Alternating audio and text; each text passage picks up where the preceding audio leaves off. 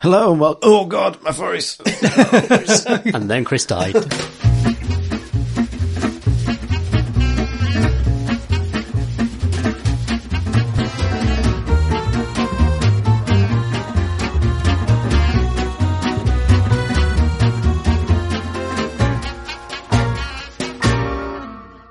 Hello and welcome to episode 273 of The Crate and Crowbar. My name is Chris Thurston and tonight I'm joined by Tom Senior. Hello. And Alex Wiltshire. Hi. The gang's all back again. Ooh. Back again. And speaking of back again and ploughing headfirst straight into news, I guess. Yes, I'm just still talking and it's happening.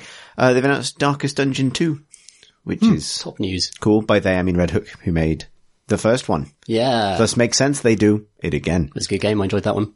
Yeah, so Darkest Dungeon is the sort of like gothic horror tactics RPG rogue light, he said, vomiting.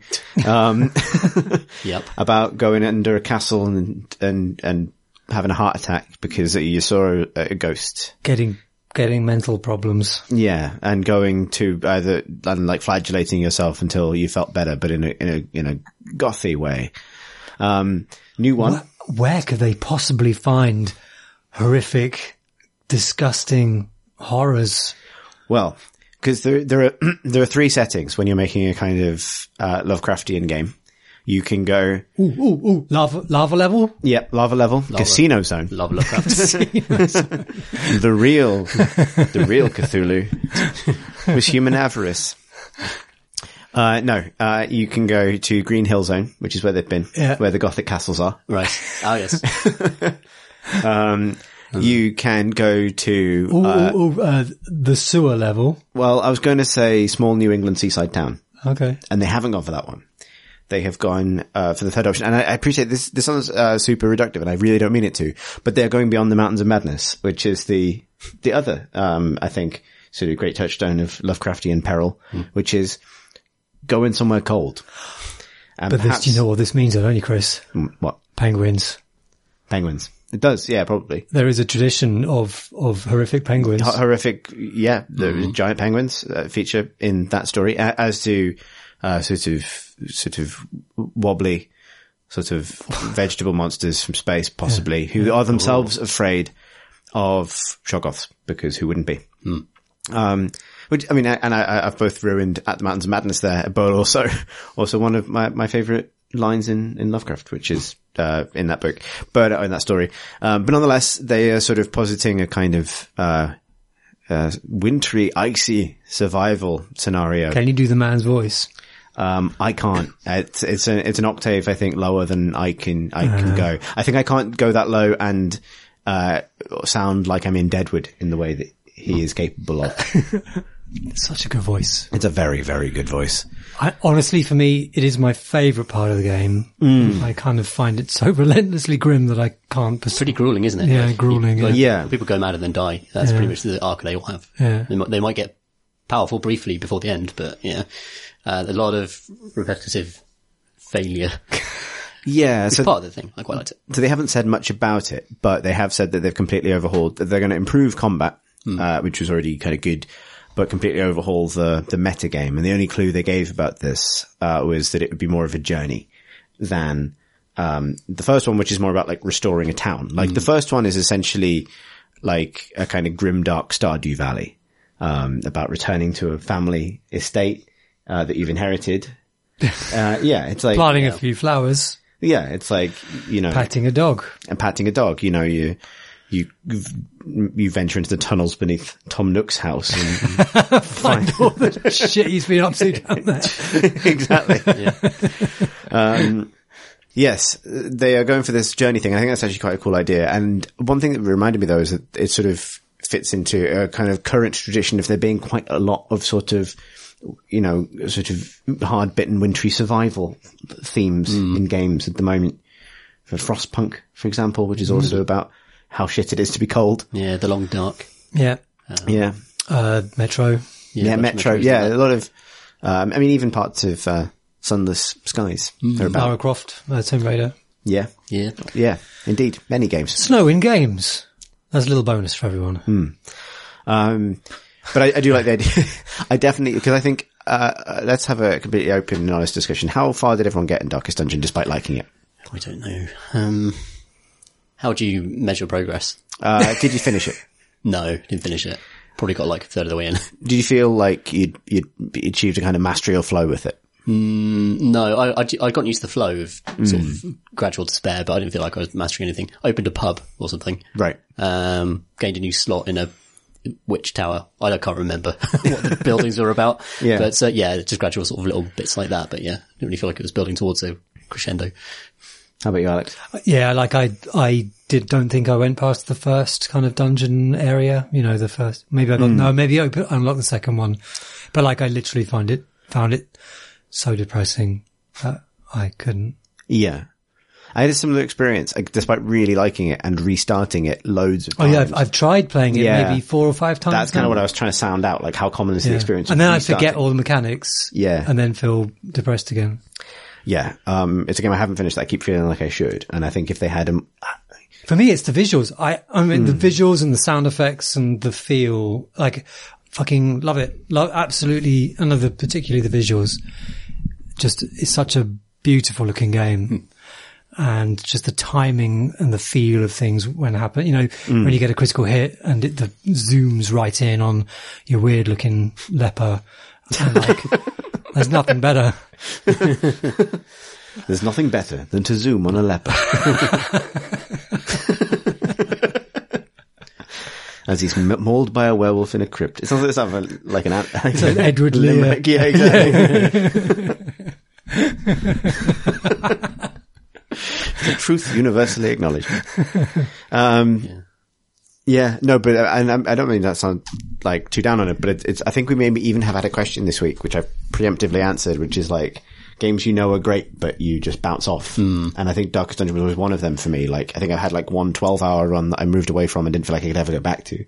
But it's clear that lots of people have, you know, probably min-maxed the game. You know, it's like I've seen many discussions about, you know, how easy the game is, like how gameable it is, and then it's fixed, and then extra, DLC packs and things. Like, it's a huge game now. Like, that part of the reason why I've given up going back to it is that it's so huge now that I don't think I'll ever feel any kind of closure with it. Yeah. Cool though. Yeah. I'm pretty glad there's another one. Yeah. So it's just really, really good do it news all as over well. again. Yeah, because I mean, also like they, you know, I think, as you say, like it's a remarkable how atmospheric that is. And it may be sort of, you know, I think learning to like, or simply offering a way to kind of, progress through it in a slightly more linear fashion would be very welcome. So they're certainly, you know, remixing the part of it that I would hope that they would do. I don't know where that sentence was going and it wouldn't end. It was a bit like playing the game. Was it? No, I didn't get that far. Maybe you'll get a cool Banner Saga style caravan or something. That's what I had in my mind. Yeah. Although, I mean, structurally that would be the same. You're just going to upgrade your camp and not. But it'll look a bit down. different. It might be a bit lighter, a bit brighter. Yeah, I think Banner Saga is a good touchstone actually, because I think they're not similar mechanically, but they're both strategy games and they're both quite grim. Yes. Like, you know, they're both basically, it's shit in the cold is a common theme of both of them. Banner Saga maybe it's less obviously like a horror thing, but it is pretty, like, it's very somber. It's like deceptively bleak, that game, actually. Yeah. If you look at the art style, it's very beautiful and, the vistas are gorgeous, but it's actually a story of death and dismemberment and really bitter rivalries. Yeah, sort of like it's, you know, the Darkest Dungeon is a game of like screaming death underground where everyone's sort of howling like 100% of the time because how awful everything is. And Banner Saga is a game of sort of just people just sort of dying and it's like, oh, I guess that's happened, doesn't it? Yeah. Like him. He was the nice one with the big beard and he's down a crevasse. Shit. And then you, like, it's which is equally sad. But actually I got through, Banner Saga partly because, you had a story. I was never grinding, you know, I was never kind of repeating myself. I was just sort of getting through the next challenge and then the next set piece. Yeah. Can I tell you a sad story of cold places? And, it happened to me just before coming out here. I went back and played Bad North for a while. And I went back to a save that happened just now. and I started playing and it was fairly progressed, and I finally saw that I was really very about maybe 4 or 5 islands to the very end of a run, and I was doing well. Like I had 8 warrior bands in it. You only take 4 into each of the levels. 4 of them were almost fully upgraded. Like things were looking good. First island, getting back used to playing it because I hadn't played it for maybe 2 months. Did well. Second island, some fucking Vikings with javelins, they was throwing spears or something, very large, heavy things. And he sliced through all of my archers, who were my main thing. They sliced through all of my, they just destroyed all of my defenses. I lost all 4 of my upgraded ones, went to the next island, all 4 of my less upgraded characters, teams went, and it's game over. And because I was rusty, and whatever run I'd set up for myself 2 months ago is all over. And that was a shock. Slap to the face. Slap to the face. Bad north indeed. Anyway, thanks for just, checking in. Yeah. What have a Viking wronged you lately? Yeah, right in. Exactly. A new segment. Great. Exactly. What other haps have been haps happening? Well, so it's time. It's time. Well, it's time to talk about Anthem. You've been putting it off. I've been putting it off. It's not going to be the most. Well, I think positive chat. No, and I think it's a very interesting situation, and I have a huge amount of sympathy for a lot of people involved working on that game. The mother bird has kicked the chicklet out of the nest, and it's fallen off the cliff, and it's screaming, and it's really. In this analogy, the mother bird is Electronic Arts. Yes. The chicklet is BioWare. And the cliff is the working class. The cliff is labour. Yeah. And gravity is the gravity. It's fiscal schedules. Gravity is the idea of a service game. And the forces at work in this scenario should be noted where the intent and agency is in that metaphor. Yeah. And the crow watching beadily from a nearby tree is Bungie. No, I don't think so, because what are they going to do? Eat BioWare?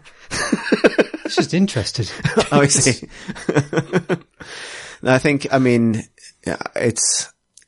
It's not the circle of life, because it's the circle of life, but if Simba was just flung arm over arm off the top of Pride Rock. If the monkey just dropped it at the start, and sort of hopes for the best, then maybe.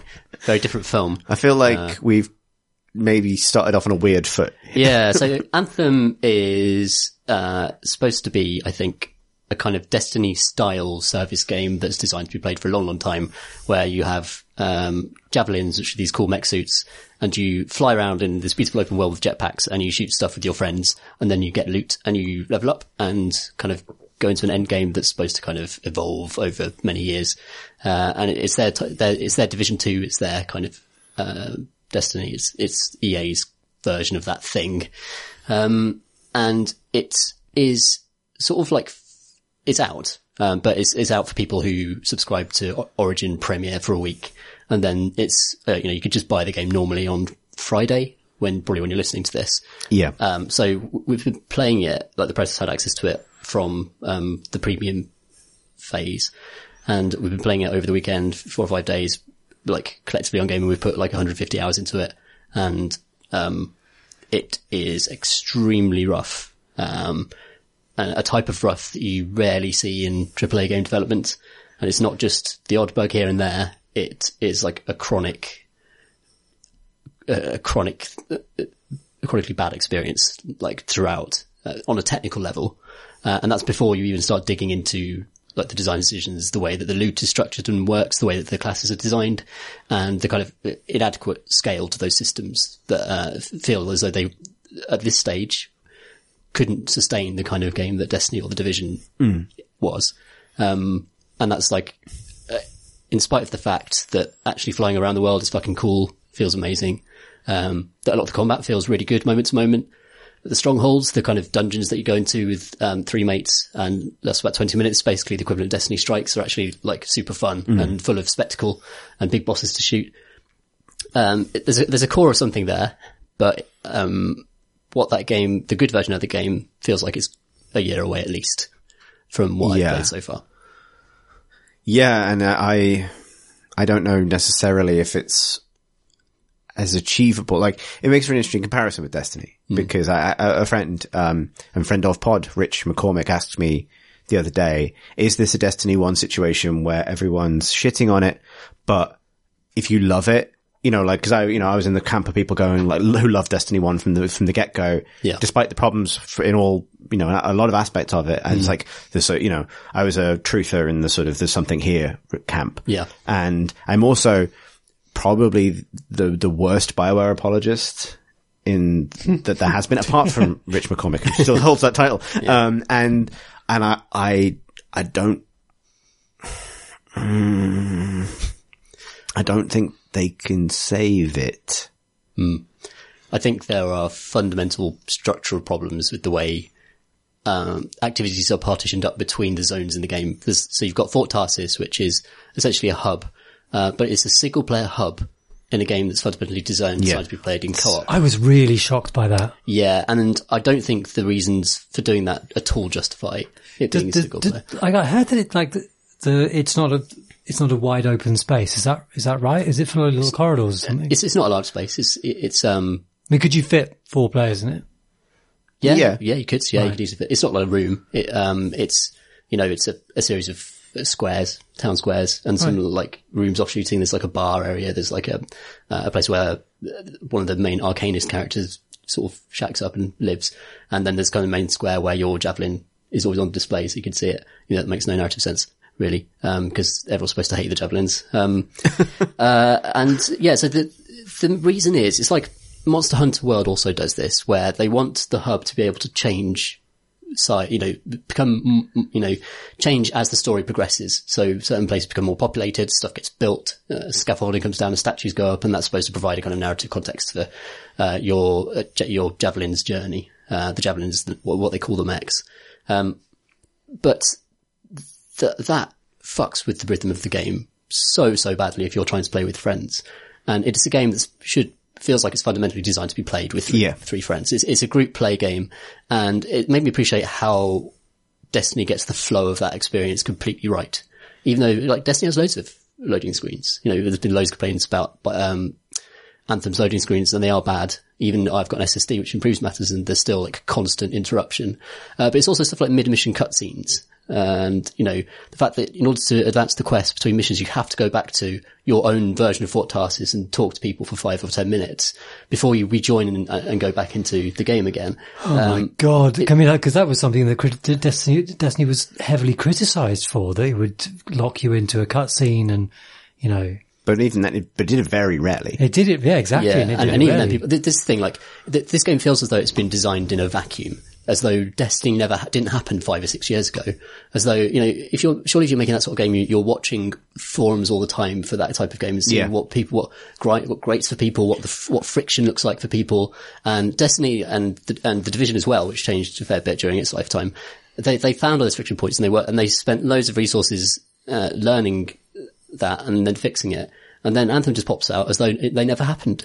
What I find doubly strange about this is, I think the other really surprising thing about it is the two halves of what Anthem is, which is like, Destiny style service shooter and also BioWare game. Like, it has big overtures at being the kind of thing BioWare make. Yeah. Conversations where you make some choices that don't matter, but you know that they exist.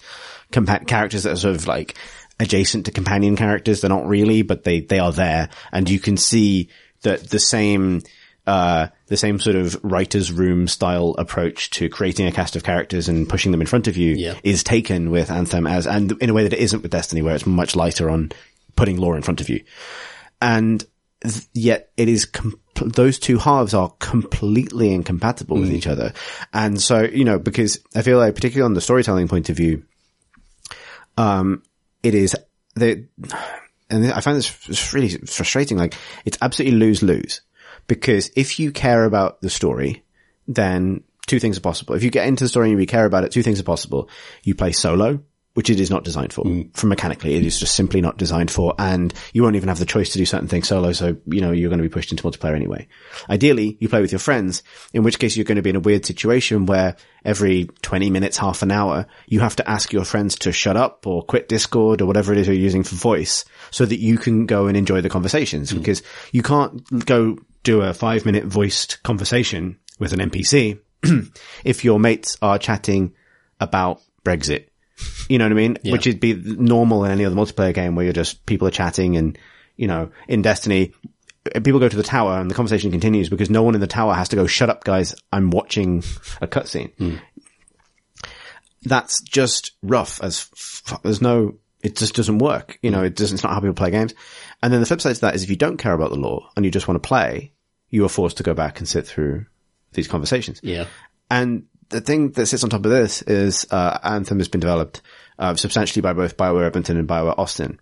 And Austin made the Old Republic. And the Old Republic had its flaws, but it actually did successfully marry big BioWare, chunks of BioWare stuff within a multiplayer game that was actually much bigger scale and had multiplayer conversations and had, you know, a big shared communal space. And it had players had ships that, you know, they could go back to and have as a private space where they could advance the plot. But they also had communal spaces and quests that players participated in together without them all needing to be the main character. And that, I mean, admittedly, you know, the technology difference between those games is pretty vast, but they've done it before. So this feels like, I just suspect there's a story here somewhere about how this happened. Like, it's striking how it just simply doesn't work, like, structurally. Yeah. And, you know, loading times can get shorter, bugs can and will be fixed, and so on.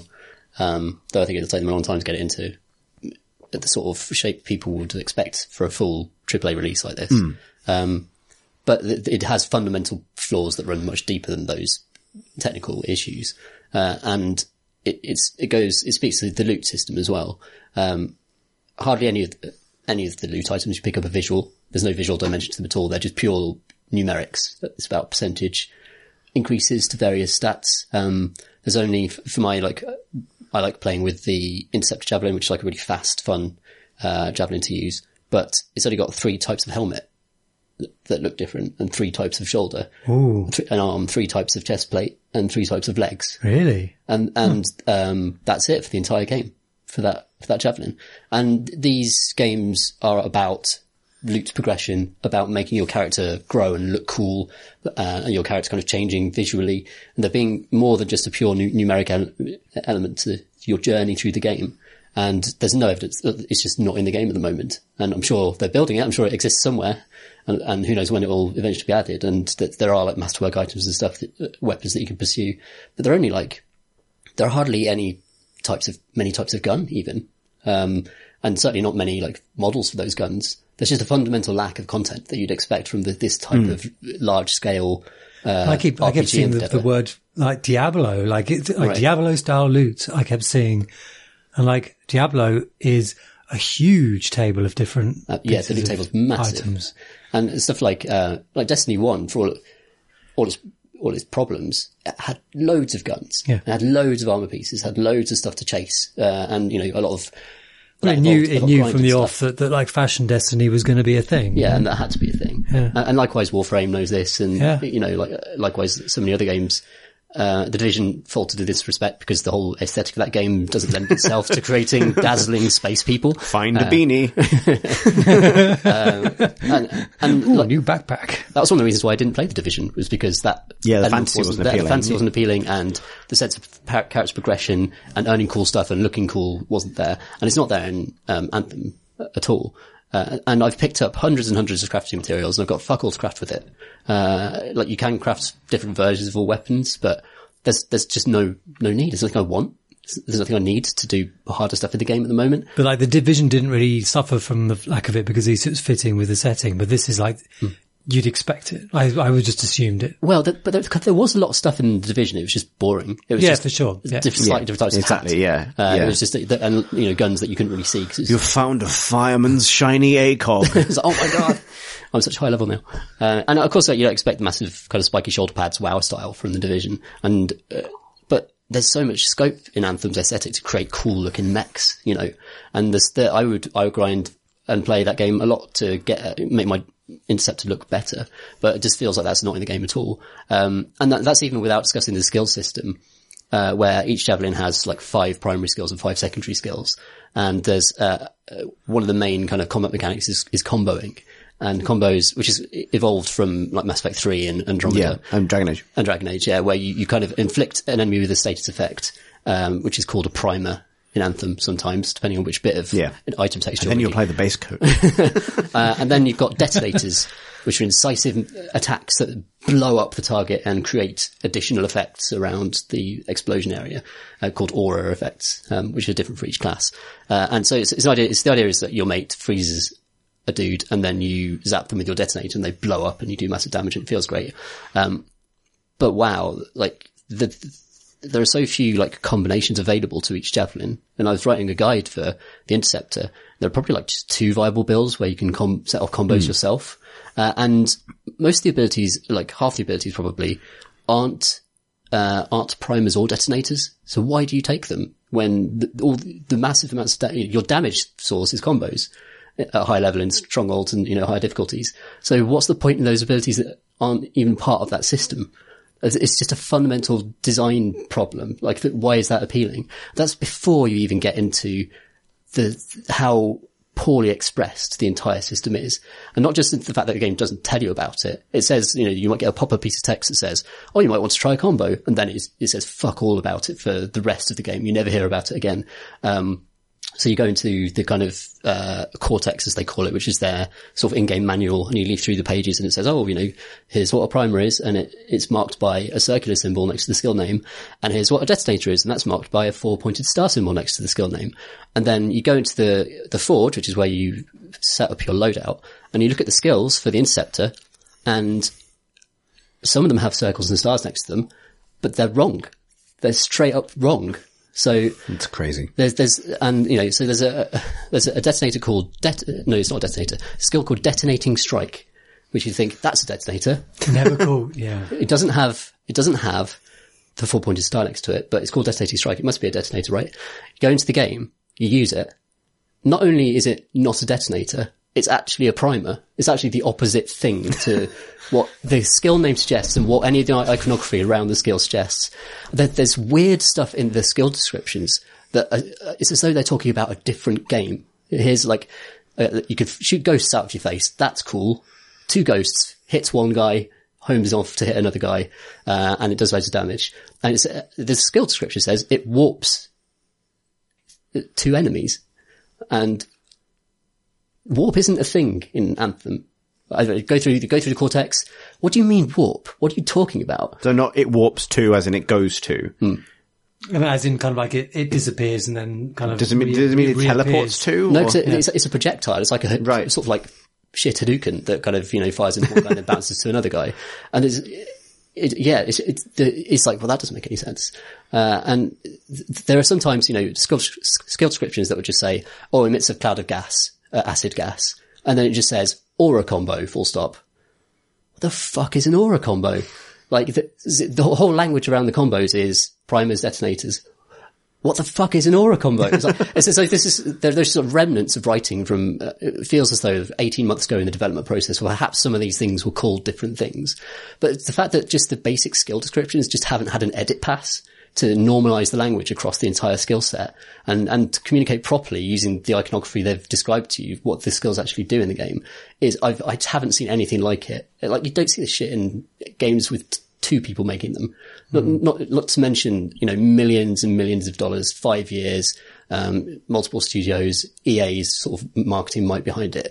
It's clown shoe stuff. It's really, really shocking, actually.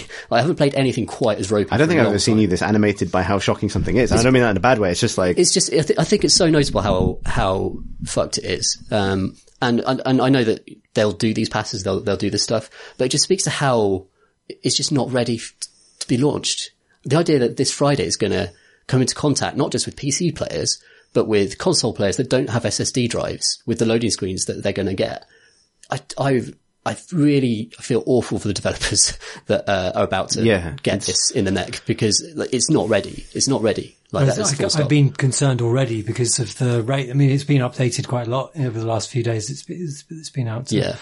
And I think that people are working very, very long hours to get them out. It's kind of like the speed at which stuff is getting fixed is kind of laudable and yet chilling. Yeah. Like, I remember playing it, so I played it a little bit longer. I haven't actually been playing in its current, period. I played it about a month prior, and the moment it clicked for me was like doing, not strikes, what they called strongholds.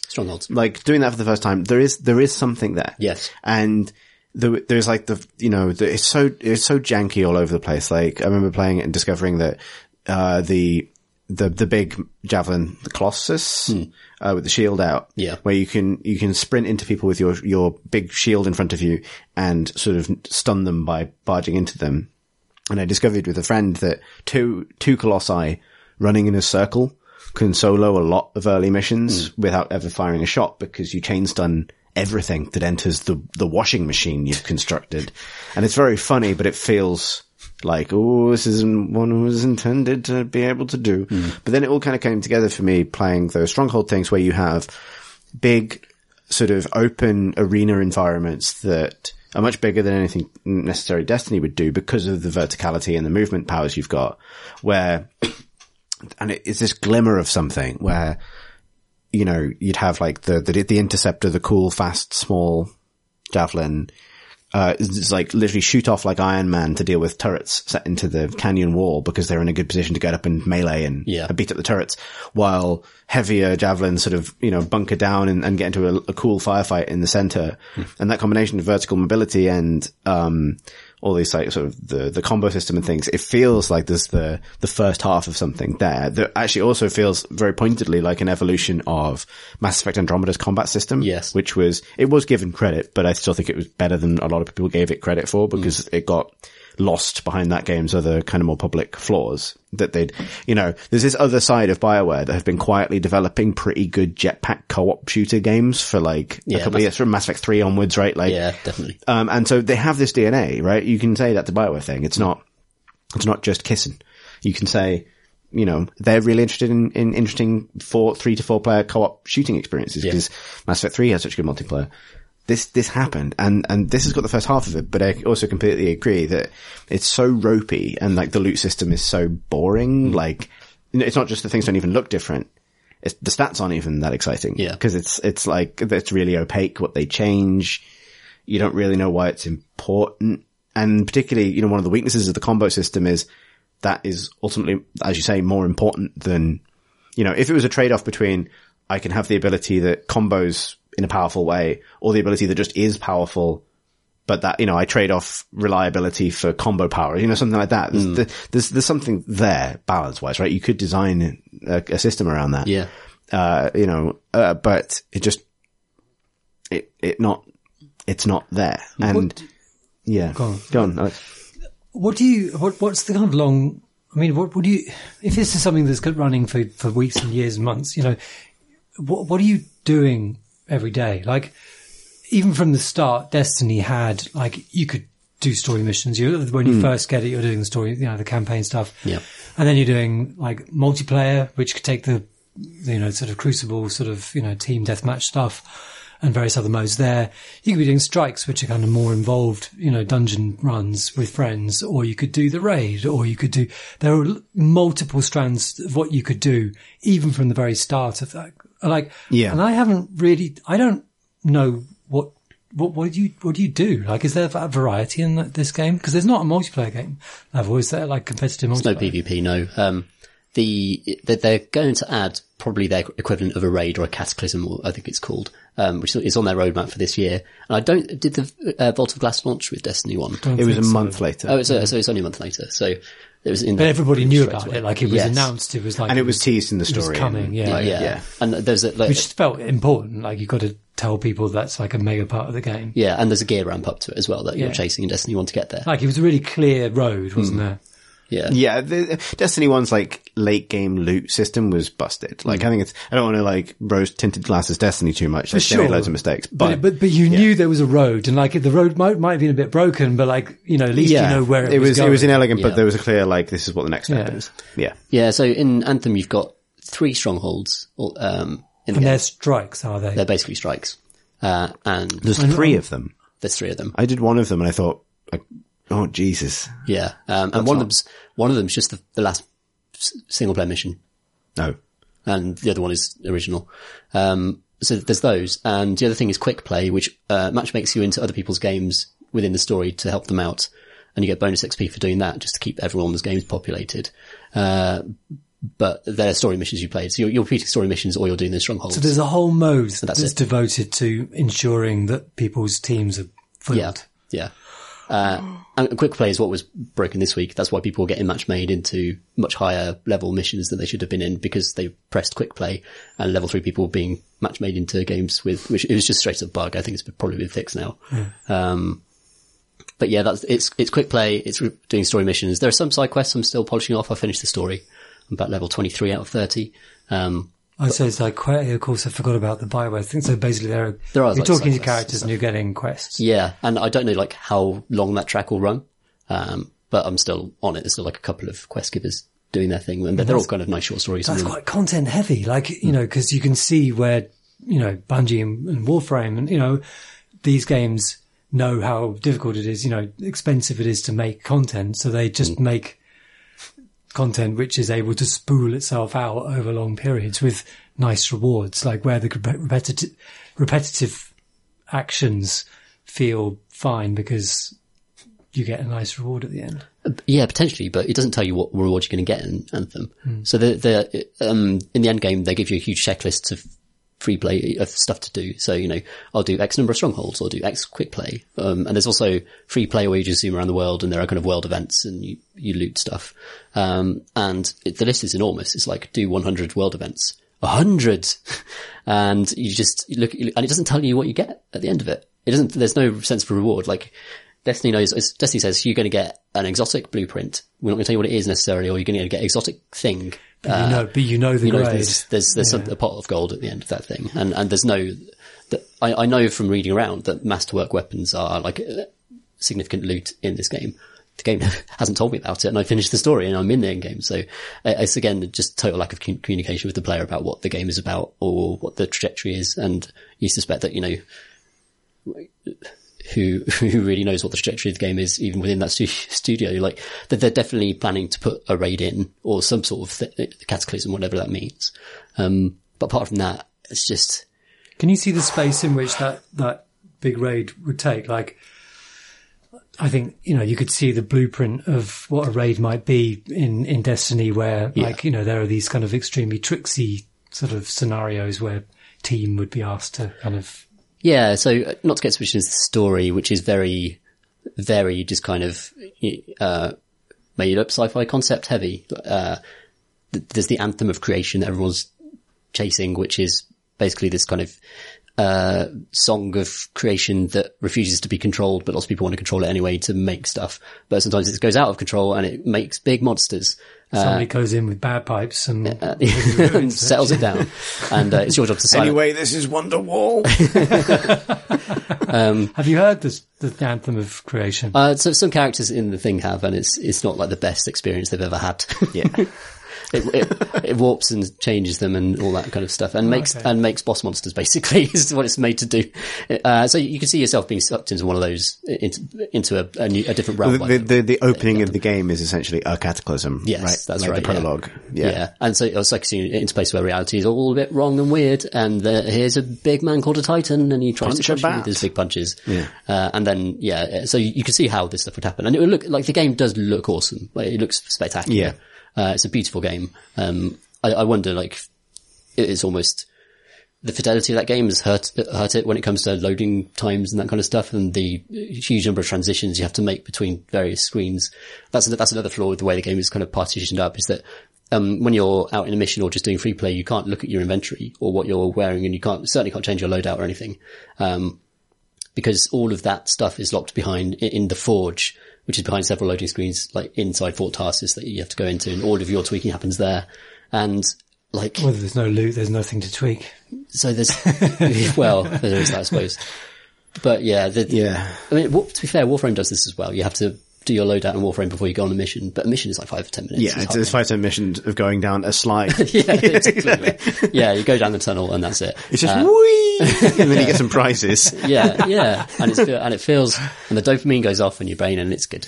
But yeah, the idea, like from Destiny, I'm just so used to be able to just tweak my loadout while loading screens are happening, or while you're waiting for something. It's just an essential. Well, it's part even of the strange decision that you don't see what loot you got. No, you see you got a rare item, but you don't know what it is until the end of the mission. Which is a level of abstraction that I don't know loot can survive. It feels like an exercise in like... Well, but like you do have, you have the engrams you have to decode. But identify. Yes, but you also do get, specific loot. Yes, true. And there is also a much clearer sense of, a legendary engram is exciting because I have a history and what kind of thing that might be. This just feels like, it feels like, several, decades ago now, a very, very, very smart person at Blizzard decided to make common items green, rare items blue, epic items purple, and legendary items yellow.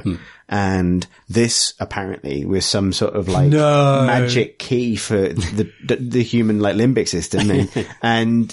But that was new. That was a new thing, right? And then it was just adopted by every loot game since. Yeah. And now we've reduced it down to the point that you just need to show me a blue light. and I'm like, yes, I did do well. Yeah, that's all it takes now. And like, I thought you were going to say that they're not behaving, they haven't used the right colours. No, they've used exactly the same colours. That's what I'm saying. They've used exactly the same colours, but they've just reduced it to those colours. Like there's nothing else. It used to be like all of it from the stats to and just so the loot your character has, I think when you top level, you have 7 slots for just basically buff squares, little rectangles of stats that you put on in your character sheet. And loads of the loot that drops is just those, where it's just like, oh, this will add X to your shields, X to your armor, plus... Eggs to your shield. Eggs. It just adds eggs to your shield. And then... this game sounds pretty good. A few like little buffs here and there to like elemental damage or something.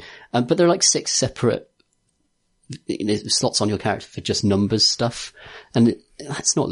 I mean, it is loot, ultimately, it's all ones and zeros or whatever, but there has to be more of a greater dimension than just simply slightly buffing stats here and there. Well, that's, I mean, like, going back to Destiny again, like, and actually Diablo as well, like, where there's a slightly cruel feeling sometimes, but there's a real interesting tension between, we talked about this a few weeks ago, the stuff that looks nice and the stuff that does nice, and that's part of like an engagement with the game. Like, Christ, I really like that hat, but this one's better. Like, and that's been in loads of RPGs, sort of, if you get rid of that, if you abstract it down to numbers, like, you're never going to get that. It's funny, isn't it? It feels like in seeing it done wrong, apparently, just because from the way it feels, you start to understand what the limits of those abstractions are.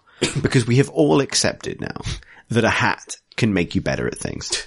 That is stupid. Yeah. That is stupid. Every video game does this. It's stupid. It doesn't make any sense. It doesn't make sense in sci-fi games. It doesn't make sense in fantasy games. You put on a hat, you're strong now because the hat has strength on it. There's no way of putting yourself meaningfully in the mind of the character, like trying to feel what that feels like. There's no visceral sense there. There's nothing being communicated, but we accept it because you're kind of used to it. And you're like, well, I get numbers and a better looking head out of this transaction with reality. But there's a step beyond that where it's just like, I've changed the number plate on the back of my space. Yeah. And now headshots do 3.5% more energy damage. And there's clearly a point where you stop accepting it. You know what I mean? Where you stop feeling anything because of the number wang. It stops working. You need your little sort of avatar. You need the paper doll. You need the paper doll. You need the dress up. You need the... Yep. Yeah. There's a sense that It's weird. It is becoming- totally bizarre that they haven't learned from, or apparently been even looking at the stuff that solved this stuff, or Including the games they've made. yeah. Yeah. And stuff like, taking missions in the field. Destiny did this brilliantly with bounties. Yeah. So you pick up bounties in town, you pick up loads of them in Destiny 2 now, you fill a whole big, beautiful grid with these bounties, and then they'll just give you little kind of micro rewards as you go about doing your stuff. Yeah. And it's absolutely fantastic. Like, just steal it. Just steal the system. I guarantee you, if they had that do 100 world events thing, but it was something you went up and picked up from town, as in the quest to do it, Yeah. and there was a purple light on the bottom of the thing, you would feel better Something about it. for it. You would Yeah, feel yeah. better about it.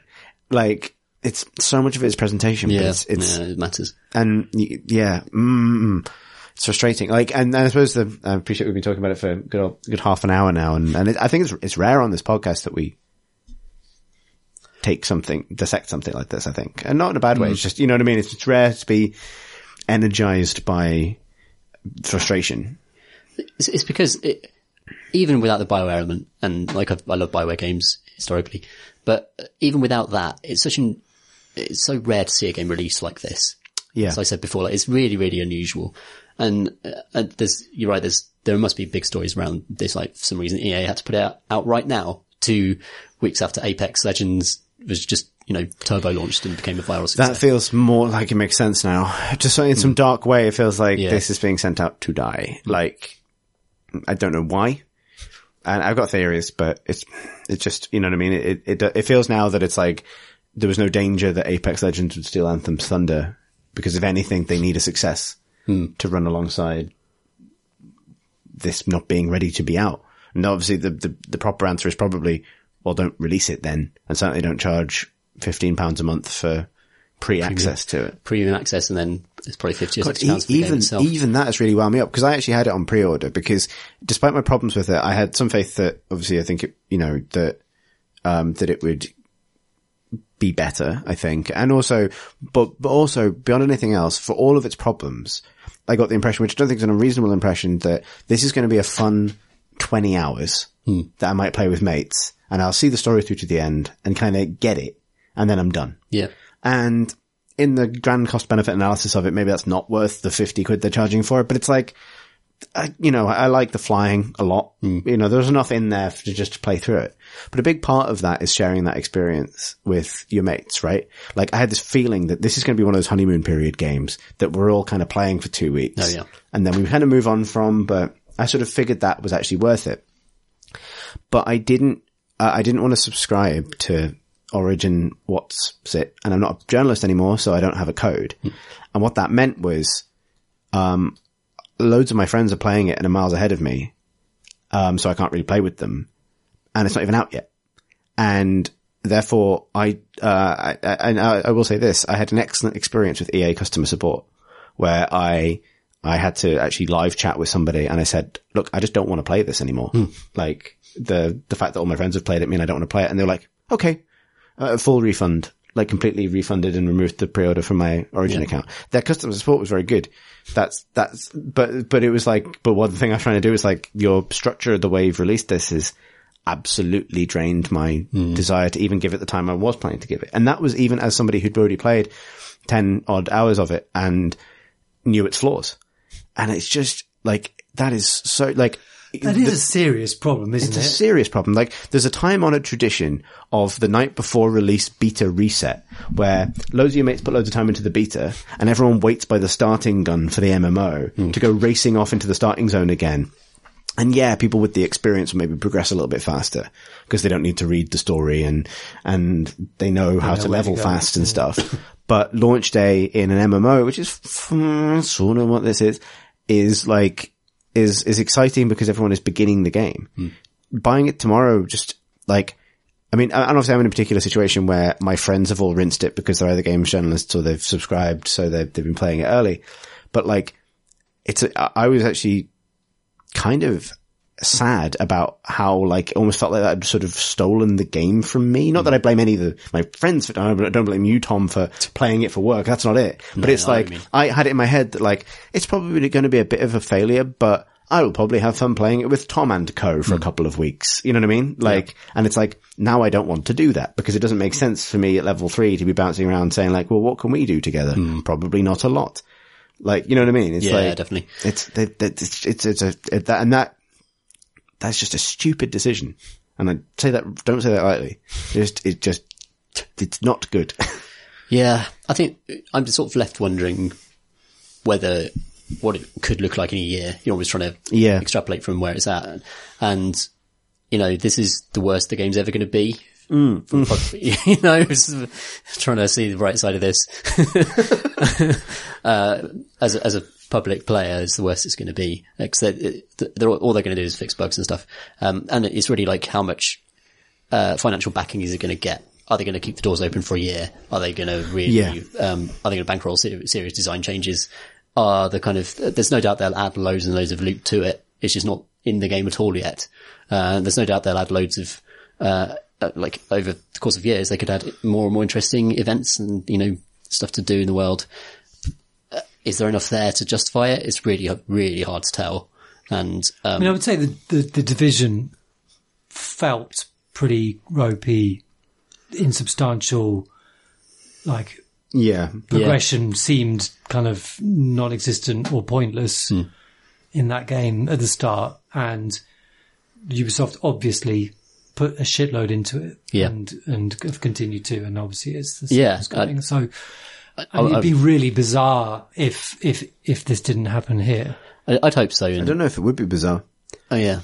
Well, if it has been sent out but why would you bankroll? Why would you release it? Because it's going to be a black mark against one of your premier studios and the company in general. You have investors that are going to go, what the fuck? You know, you should have sunk that cost. I don't know. I don't know. I don't think EA are in that position, right? Like EA's line in the sand is, well, we make more money than this in 8 seconds in FIFA Ultimate Team.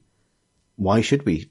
Why do we need to get this over? Like, seriously, like, if you're in that position where your company is so heavily bankrolled by FIFA and Madden, basically, like, is there the same impetus to... But they have a brand to upkeep, and that probably is valid. Yeah, but no. Do they? And this is a serious question. Does a company with the, often undeserved reputational issues that EA have, do they have a brand to protect? Yes, because they have investors who want to be associated with something that's positive, you know, that looks a bankable thing. Like, the numbers aren't the pure thing that's going on here.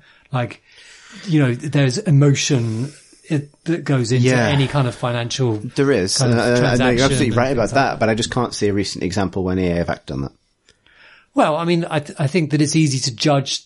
It's difficult to judge that sort of well from the outside. Sure, but what I would say is like, I mean, well, actually, no, I can think of an example of it.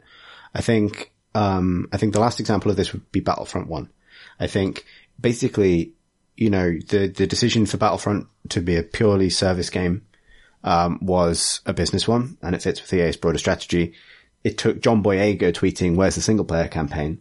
for Battlefront 2 to have a single player campaign. That was kind of like a fan pleasing, you know, and sort of licensor pleasing effort that went, I think, probably unnoticed in the end because of the loot box controversy about that game. So they kind of walked straight out of one thing into another. But I think that's probably an example of what you're talking about, like the kind of emotional rather than the practical. But still, like, I mean, because if it was a pure financial thing, I would say they'd have just binned it. Now they know what the problems are. Maybe, but I think the flip side to that is, I think EA have quite a poor track record in the last couple of years that they haven't really managed to shake of like having their prestige games.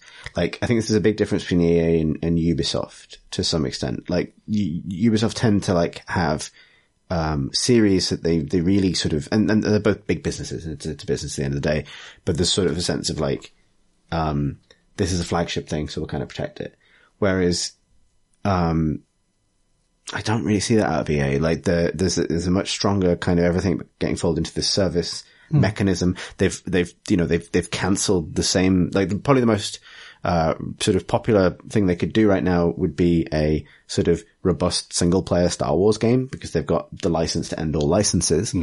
And they've cancelled the same one twice. Yeah. Like, they cancelled Amy Hennig's version of it, gave that to Visceral, another well-liked studio, because the years of EA being the company behind things like Dead Space, that's gone. Like, you know, it feels like the years of EA being the company behind Mass Effect is gone. Like, where is that game?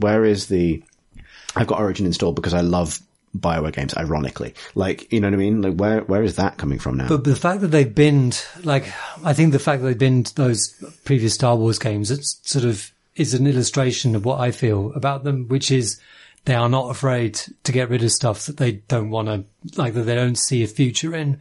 But when they do have a game they have a future in, look at Battlefront 1, they released Battlefront 2, quite soon on. Like, yeah. You know, I think that this is going to be, I mean, obviously this is all conjecture and like we could do a nice little bet on it, but you know, for funsies, but like, I think that they will, I don't think they release stuff that they're not going to invest in over a long period. But because they need those banner games, because the release schedule has slowed so much among the big companies. Where are the other big EA games? Yeah. You know, if it didn't have Anthem, its portfolio is a big game down. Like, and you know, then it is but just this is the thing, though, and I wonder if this is like a truth about how money gets made that we're slow to appreciate. That, like, you know, they're making more and more money out of fewer and fewer games. So why would you make those extra games? Again, I think it's about a plausible portfolio. Like, it's about the investors. Like, I just think almost every decision that big companies make now is about how do we wank the investors. And I agree with that. I do agree with that. And but I think the thing for me is, like, I would almost flip on its head and say, how do you justify to invest? You know, you can go to investors and say, this is the bajillion pounds we've made from FIFA. Everything else we do costs more and makes less. But then, like, but with FIFA, you've got the problem. Like, you've got sort of, what if, says investor, what if FIFA don't give you the license next year? Yeah. Like, you know, that series dies. Like, this is conjecture, but I wonder if, like, I think if you were EA, you'd probably live in existential terror of that scenario. Yeah. But that's the thing that surprises, and that, you know, I can't imagine the Star Wars license is an easy thing to have, and like, oh, you know, like, that's another thing. But I just don't see the coherent effort to replace it with something. I imagine there is a desire to replace it with wholly owned properties. But yeah, I mean, maybe I'm completely wrong. Maybe they will pump support into Anthem to try and make it happen. I haven't really seen that much support from it in terms of like advertising and things. I don't know if that's just me. I don't know. I haven't really. I mean, I felt there was quite a lot in the past few months. There's that Neil Blomkamp short. Oh yeah. Yeah, it's not going to help anything. You've watched it. That doesn't tell you anything about the game. Yeah, they've done like a sprint. Right at the last minute, but really, it's not for the size of this game. You'd expect like a sort of 12-month ramp up, bigger showing at E3, press previews, that kind of stuff. Yeah. Hasn't happened for this game. I mean, maybe that's. It speaks of a lack of confidence in it. Yeah. The other thing is, like, so the reason why you'd have a game as a service game is that you can continue charging people various ways for that, and I don't see that how this game is going to make ongoing money in the state it's in, like, or for ages. Yeah. Because it does have a microtransaction store. There's 6 things in it, and they're all crap. And there's no reason why you'd want them, because like the loot system is so bare. Have some blue, some yellow, $6.99. Yeah, well, it's like, oh, here's 3 armor pieces. They look very much the same as the very limited armor pieces you have access to already. Yeah. Also, I think the thing I've just forgotten when we're talking about like whether or not it makes sense for EA to support it, is they just launched Apex Legends. If they need to wank a shareholder today, they can do it by saying, look, we've just made the thing that's come closest to like being called a Fortnite killer that anyone has made ever. Yeah. No, you know, absolutely. like absolutely. There is that, but please ignore this little chicklet we just kicked off a cliff. Yeah. In its Javelin class exosuit. Like, it's, yeah. And this is a downer. Like there's no way except a downer. Sure. But like, yeah, I really want to read the interesting post-mortem. Hopefully not. Yeah. Hopefully not. But hopefully retrospective, not post-mortem. But whatever's written after this about what actually happened. There's even just little things. I don't know if this is, I wanted to pick your brain about this, Tom, because it really bothered me when I played it. This is, so it's not really, I'm not going to spoil anything for Anthem's story, but I think one thing we actually haven't touched on materially, I think you mentioned it briefly, that it's mostly a story of big nouns fighting. Yeah. But I was surprised by how unmoved I was by its storytelling. And as I have said, I'm incredibly movable by BioWare games, right? Like, just give me a big castle a hill to die on and some aliens to kiss, and I will do both. And I'll make difficult choices about which other aliens I'm going to send to die on different hills. Like, that's all I want. Yeah, it's always very, very difficult to introduce players to like a whole new universe, a whole new world without kind of letting the player sort of, bathe in it for a bit. And, with Mass Effect 1, like, there's so much talking that has to happen before you, like, that has to set out the parameters of the world, and, they have to explain to you what mass relays are and what, Mass Effect is, as a driving force in the universe. Eventually who the Reapers are, but they really drip feed it to you because an RPG, single player RPG, can completely control the way information is slowly delivered and built up. And it's also about you. You sort of, it's worth it because this is a world that's being laid out for you to enjoy, not for profits to be rendered upon. You know what I mean? Like, yeah.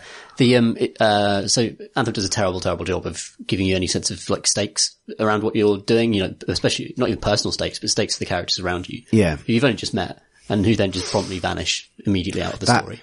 I wanted to ask you, this is the thing I wanted to ask you about. Yes. So, extremely minor spoilers, but Anthem's opening is extremely strange because you have a prologue where you're kind of introduced as the new rookie.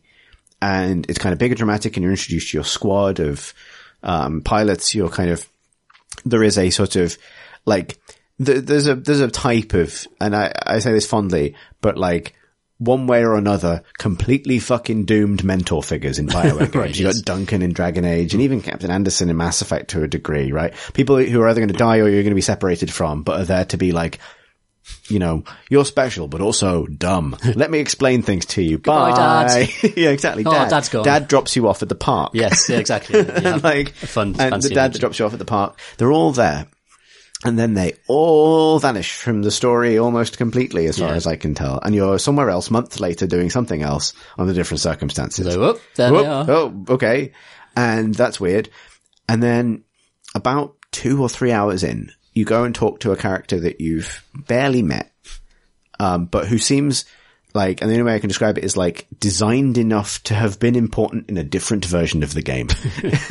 Like, you know what I mean? Yeah, it's like, I haven't interacted with this person much, but someone clearly spent a lot of time making him. This person's been mocapped. Yeah, exactly. So, but okay. And they then say like, do you know what happened in this battle? Oh god, yeah. And then you watch a cutscene that's about 5 minutes long about a battle that took place somewhere else. So the battle takes place not in it didn't take place in the city that you are in. It didn't take place involving any of the characters that you know. No. But it does involve the villains, and it's kind of how the real villains are introduced. And, it's quite a cool cutscene, but it doesn't work because, it's really well made, but it doesn't work because you're being told like this person went out and they died on the field that day, but you don't know who that is. You're introduced to them in the same sentence that they've gotten rid of. So it's just like, oh, that's a shame.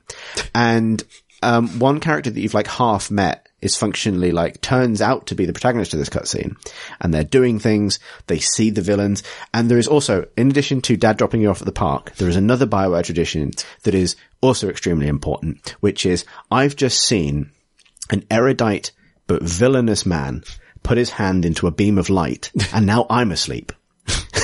Yes, like that is also a firm BioWare tradition, and that always happens to the player character. That never happens to a rando. That is always you that sees the obelisk or whatever it is, and someone touches it, and there's a flash of light, and then you wake up, and now you're you. Like, and that happens to this random other character who's otherwise just standing by a door, like, hello.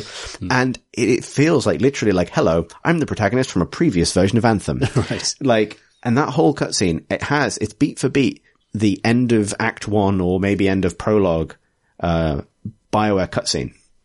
It's like the destruction of the Normandy, or the destruction of Haven in Dragon Age Inquisition, or the Ostagar sequence in Dragon Age Origins, or, fucking space station in KOTOR that you start on. Yeah, the space station in KOTOR that you start on. That blows up is and the Endor Spire in KOTOR, right? Yeah. They do this in every single game, and it's always the protagonist. And so I was just looking at it going like, did you repurpose this from a version of the game where this was the end of the opening sequence? Right. Because it's the only thing that makes sense to me.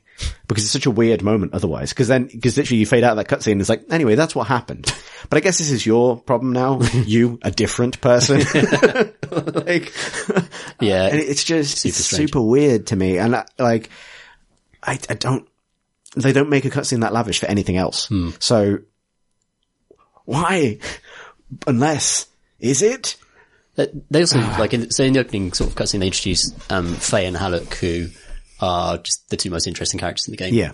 And they're just really brilliant. One of them is Thandie Newton, right? Yeah, they're brilliantly acted. Like the motion capture's amazing. I think they've just really kind of taken on board what people said about Andromeda and, put a lot of resources into getting great motion capture for these cutscenes. And then they just sort of go away from the story for a bit. And then the story is completely crap until they come back. Right. And when they're back, there's momentum in the stakes because you actually care about them. They're, you get a connection with the characters because they're well acted and, well written and interesting. That's good. I didn't get that far. So I think it's worth playing. For me, the final third I quite enjoyed, actually. It's faffed about for ages. When it actually, gets the, all the characters back together, it picks up a bit. And sure, it's still sci-fi fantasy nonsense, but as long as there are characters I'm interested in there doing stuff, I'm happy to put up with any old bollocks. Yeah, me too. But yeah, a lot of the missions, some of the side missions become really fun. Again, I think the last sort of 40% of the story is way better than the first 60%. And even the side quests, the side characters kind of stuff happens to them. So to give the game its fair shake, there are character arcs in this game. There are characters who learn things and change, the stuff that, makes stories happen. That all does happen in this game. Even though it's wrapped in a lot of sci-fi nonsense. And that's kind of the thing that Destiny 1 really struggled with, where you didn't really get that kind of, you couldn't latch onto any characters because it was just like the Exo Stranger who would appear and then disappear and everything's all mysterious and there's no real kind of sense of who anyone is or what they're going through.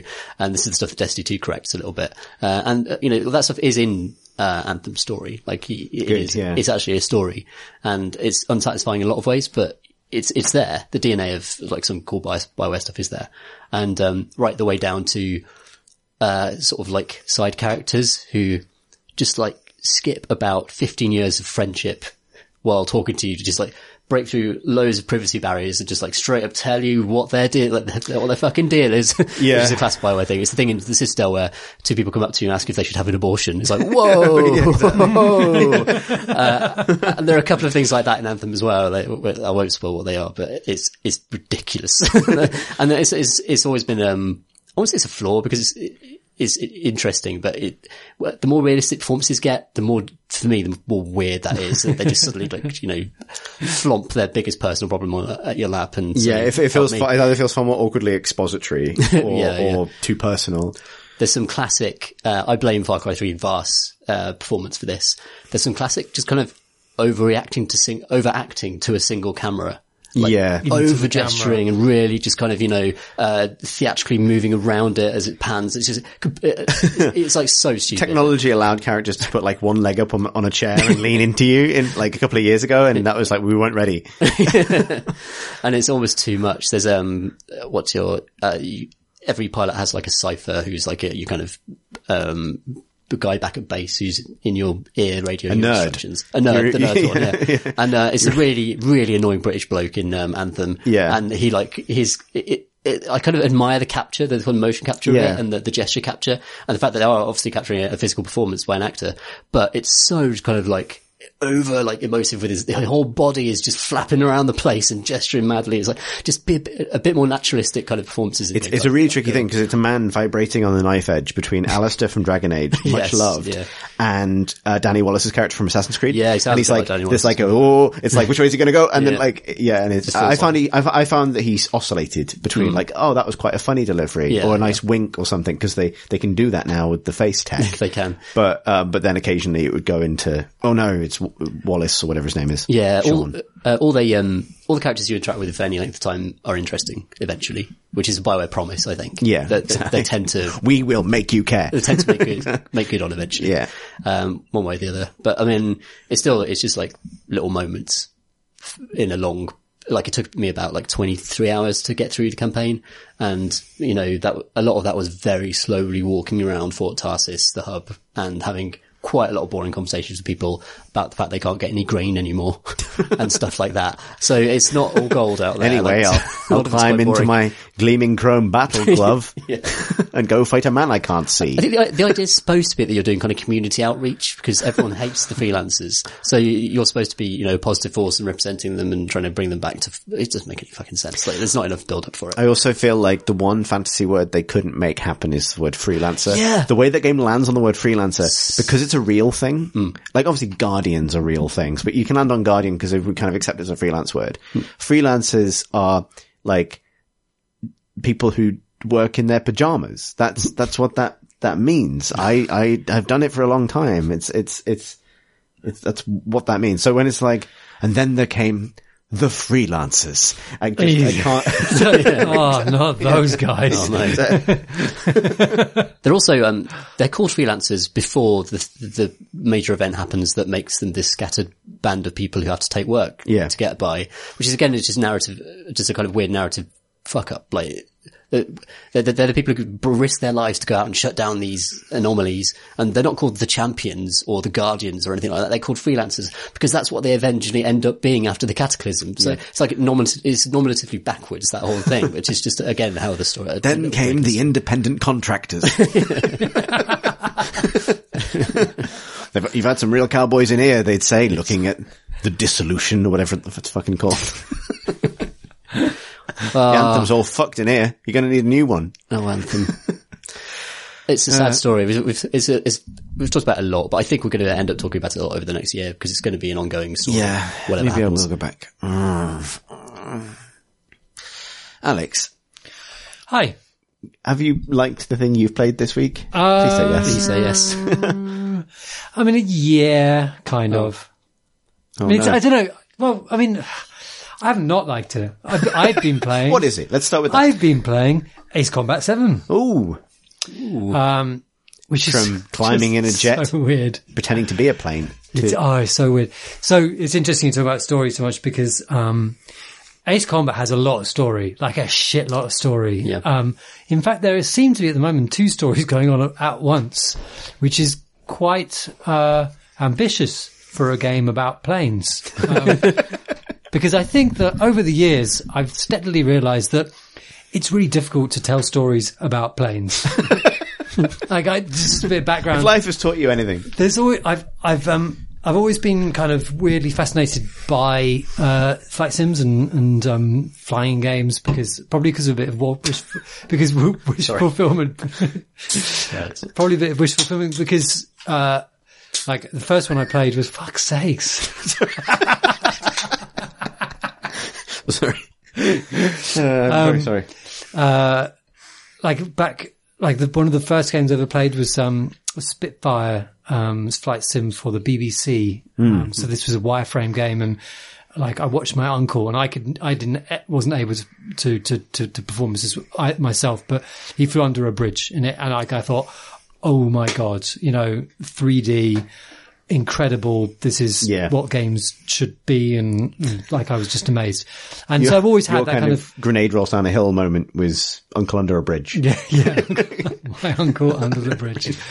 But, and then I kind of like, I remember playing, stuff like, F-14 Tomcat, on 386s and stuff like that. And, again, it's amazing. And like back then, then you could red out and black out and things, because they had physics in it, except for they weren't, but it was, it was a simulated environment. So I've always had this kind of fascination for them. And like Ace Combat is gorgeous. Like it is like, I always wanted that sort of seeing the world kind of below you and incredible looking clouds and it's very much an arcade, flight sim. I've not played any of the Ace Combats before. No, I think I played one on, like briefly on console like years ago. I don't know which one I was, 5 or 4 or God knows what. So don't really have much experience with the series, but like it's a very arcadey, flying game, so that, you know, you don't black out when you do incredible turns in your sort of F-14. But it still has like realistic visuals, like the planes look photorealistic a lot of the time. And there's like bits of kind of, beautiful kind of, sort of cloudy bits on the wings as you kind of scream around, like doing banking and stuff like that. Just going down Lloyd's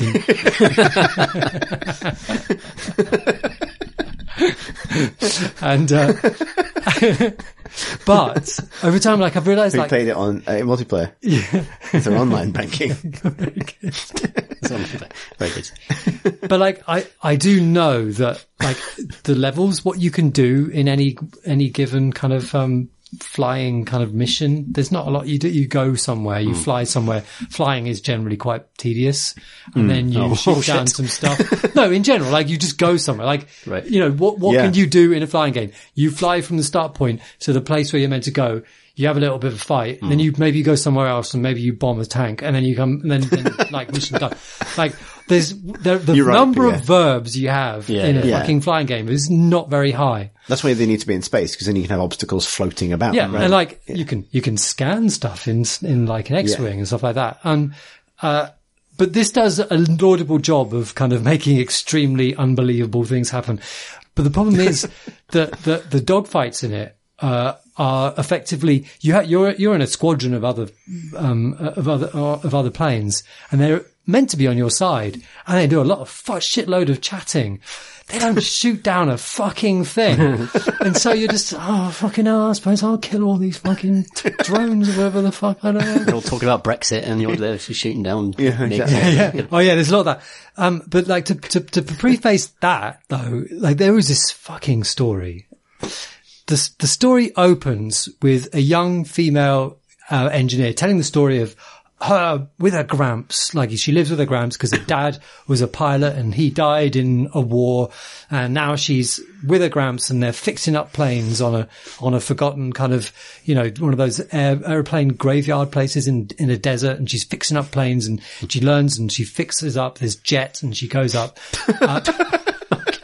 And it just goes on and on and on. You're going, how does this fit with the fact that, like, you know, am I going to be her? Like, is the plane that she's, is that going to be that? And then you're in the first, then suddenly you're in this kind of incredibly, militaristic sort of, like, war interface, like off films and that, like where there's like readouts, like churning out text in the corner of the screen and circles going on. Clancy vision. And now it's proper Clancy vision, exactly. And you're being briefed by a stern military man. And then I don't think I'm her anymore because this doesn't sound like what Gramps would sound Gramps? like. Where have you gone? and no, you're not. You're someone called Trigger. And you're going to be just going off. Are you a horse? And a war has started. Yeah. And a war has started between, and I had to write this down because like, and I'm sure this is all part of the series, but holy shit, the names of places in this fucking game. So, and I don't even know what side I am. I don't know what the side the bad guys are. I don't know where anything is, but one side I think is called, as a horse might not, Usia. Another side is Erusia, and there's an Ocean as well. Like an Ocean might be one of the sides. Ocean, Alex. Are they doing like no, Ocean. O-S-E-A-N. Ocean. I think that might be one of the sides. Ocean. And it might be Eurasia. They're trying to do Eurasia, Oceania. Now, 1984. So like, it took me like quite a few long cutscenes before I realized that, oh, okay, right. So one side is meant to be the Yanks, and like they've got American sort of sounding names of things. And then the other side of this continent is like Europe. I don't know. Certainly that was kind of triggered by the fact that like I noted down 2 of the place names of where I've flown over.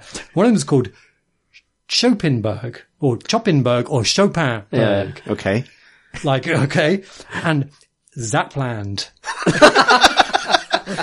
Holy shit. Land of lasers. This is like, and obviously this is a Japanese game, but like, Yeah. good lord, the names of places in this, like, it's almost wonderful. It's almost an art piece for like the sheer, like, insanity of the names. And it's really hard to follow who's shooting who what side There's you're meant to be on, and I've- what's going on. You've probably seen it. There's a wonderful, I think it's from an 80s baseball game made in Japan, where it's a list of like the generated American names for men. And it's the best thing ever. It's people called like Sleeve McDykel. Oh, I know the one. Yeah. That's such a good, yeah. And it's perfect in a way. It's better than, it's better than getting it right. It is totally in that kind of, in that culture.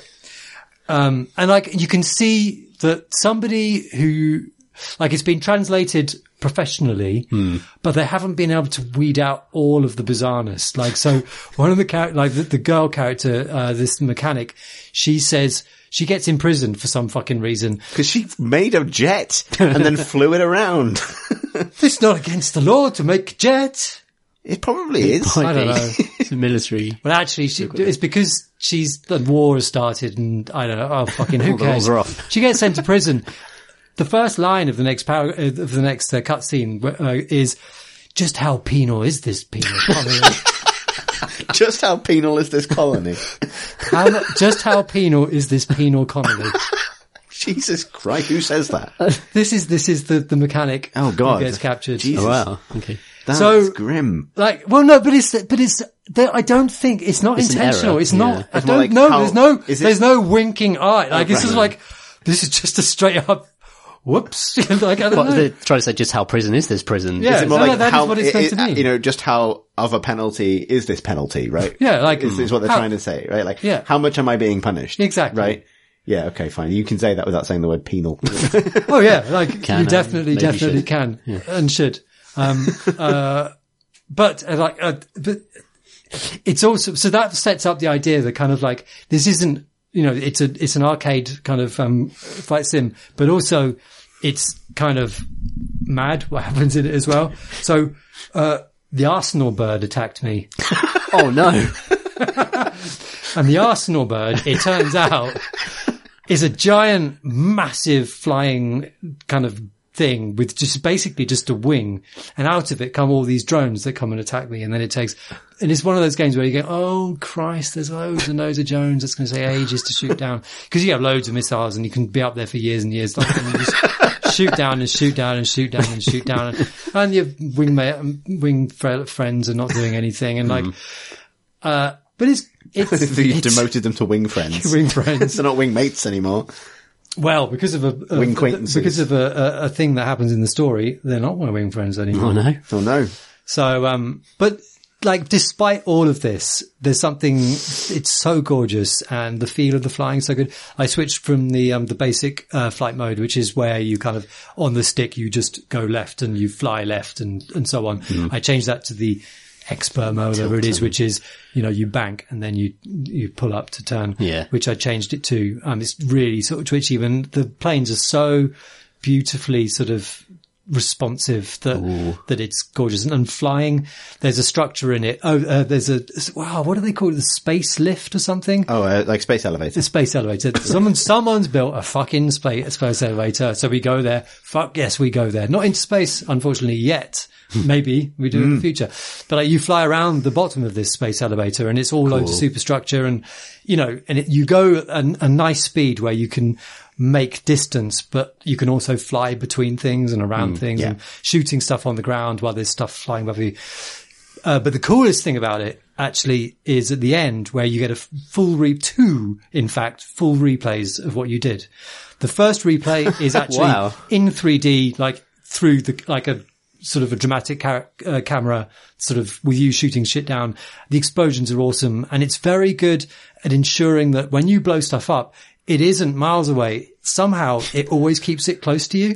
So you're often flying through the explosion after you've done it. And like, you can see the thing that's like falling away. Like, it's really good at dramatic sounds very moments. good. And that you're going to go, oh yes, that's Yeah, nice. I mean- But the cooler thing actually is afterwards you go back into Clancy Vision and then you see, this replay of, zoomed out with you as like just an arrow against a kind of a dark blue background with a kind of like a swooshy line behind you.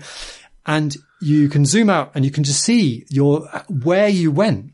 Oh. So you know when you're doing, when you're in a dogfight and you kind of think, where I'm going is fucking random. Who knows where we've ended up after all that kind of twisting and turning.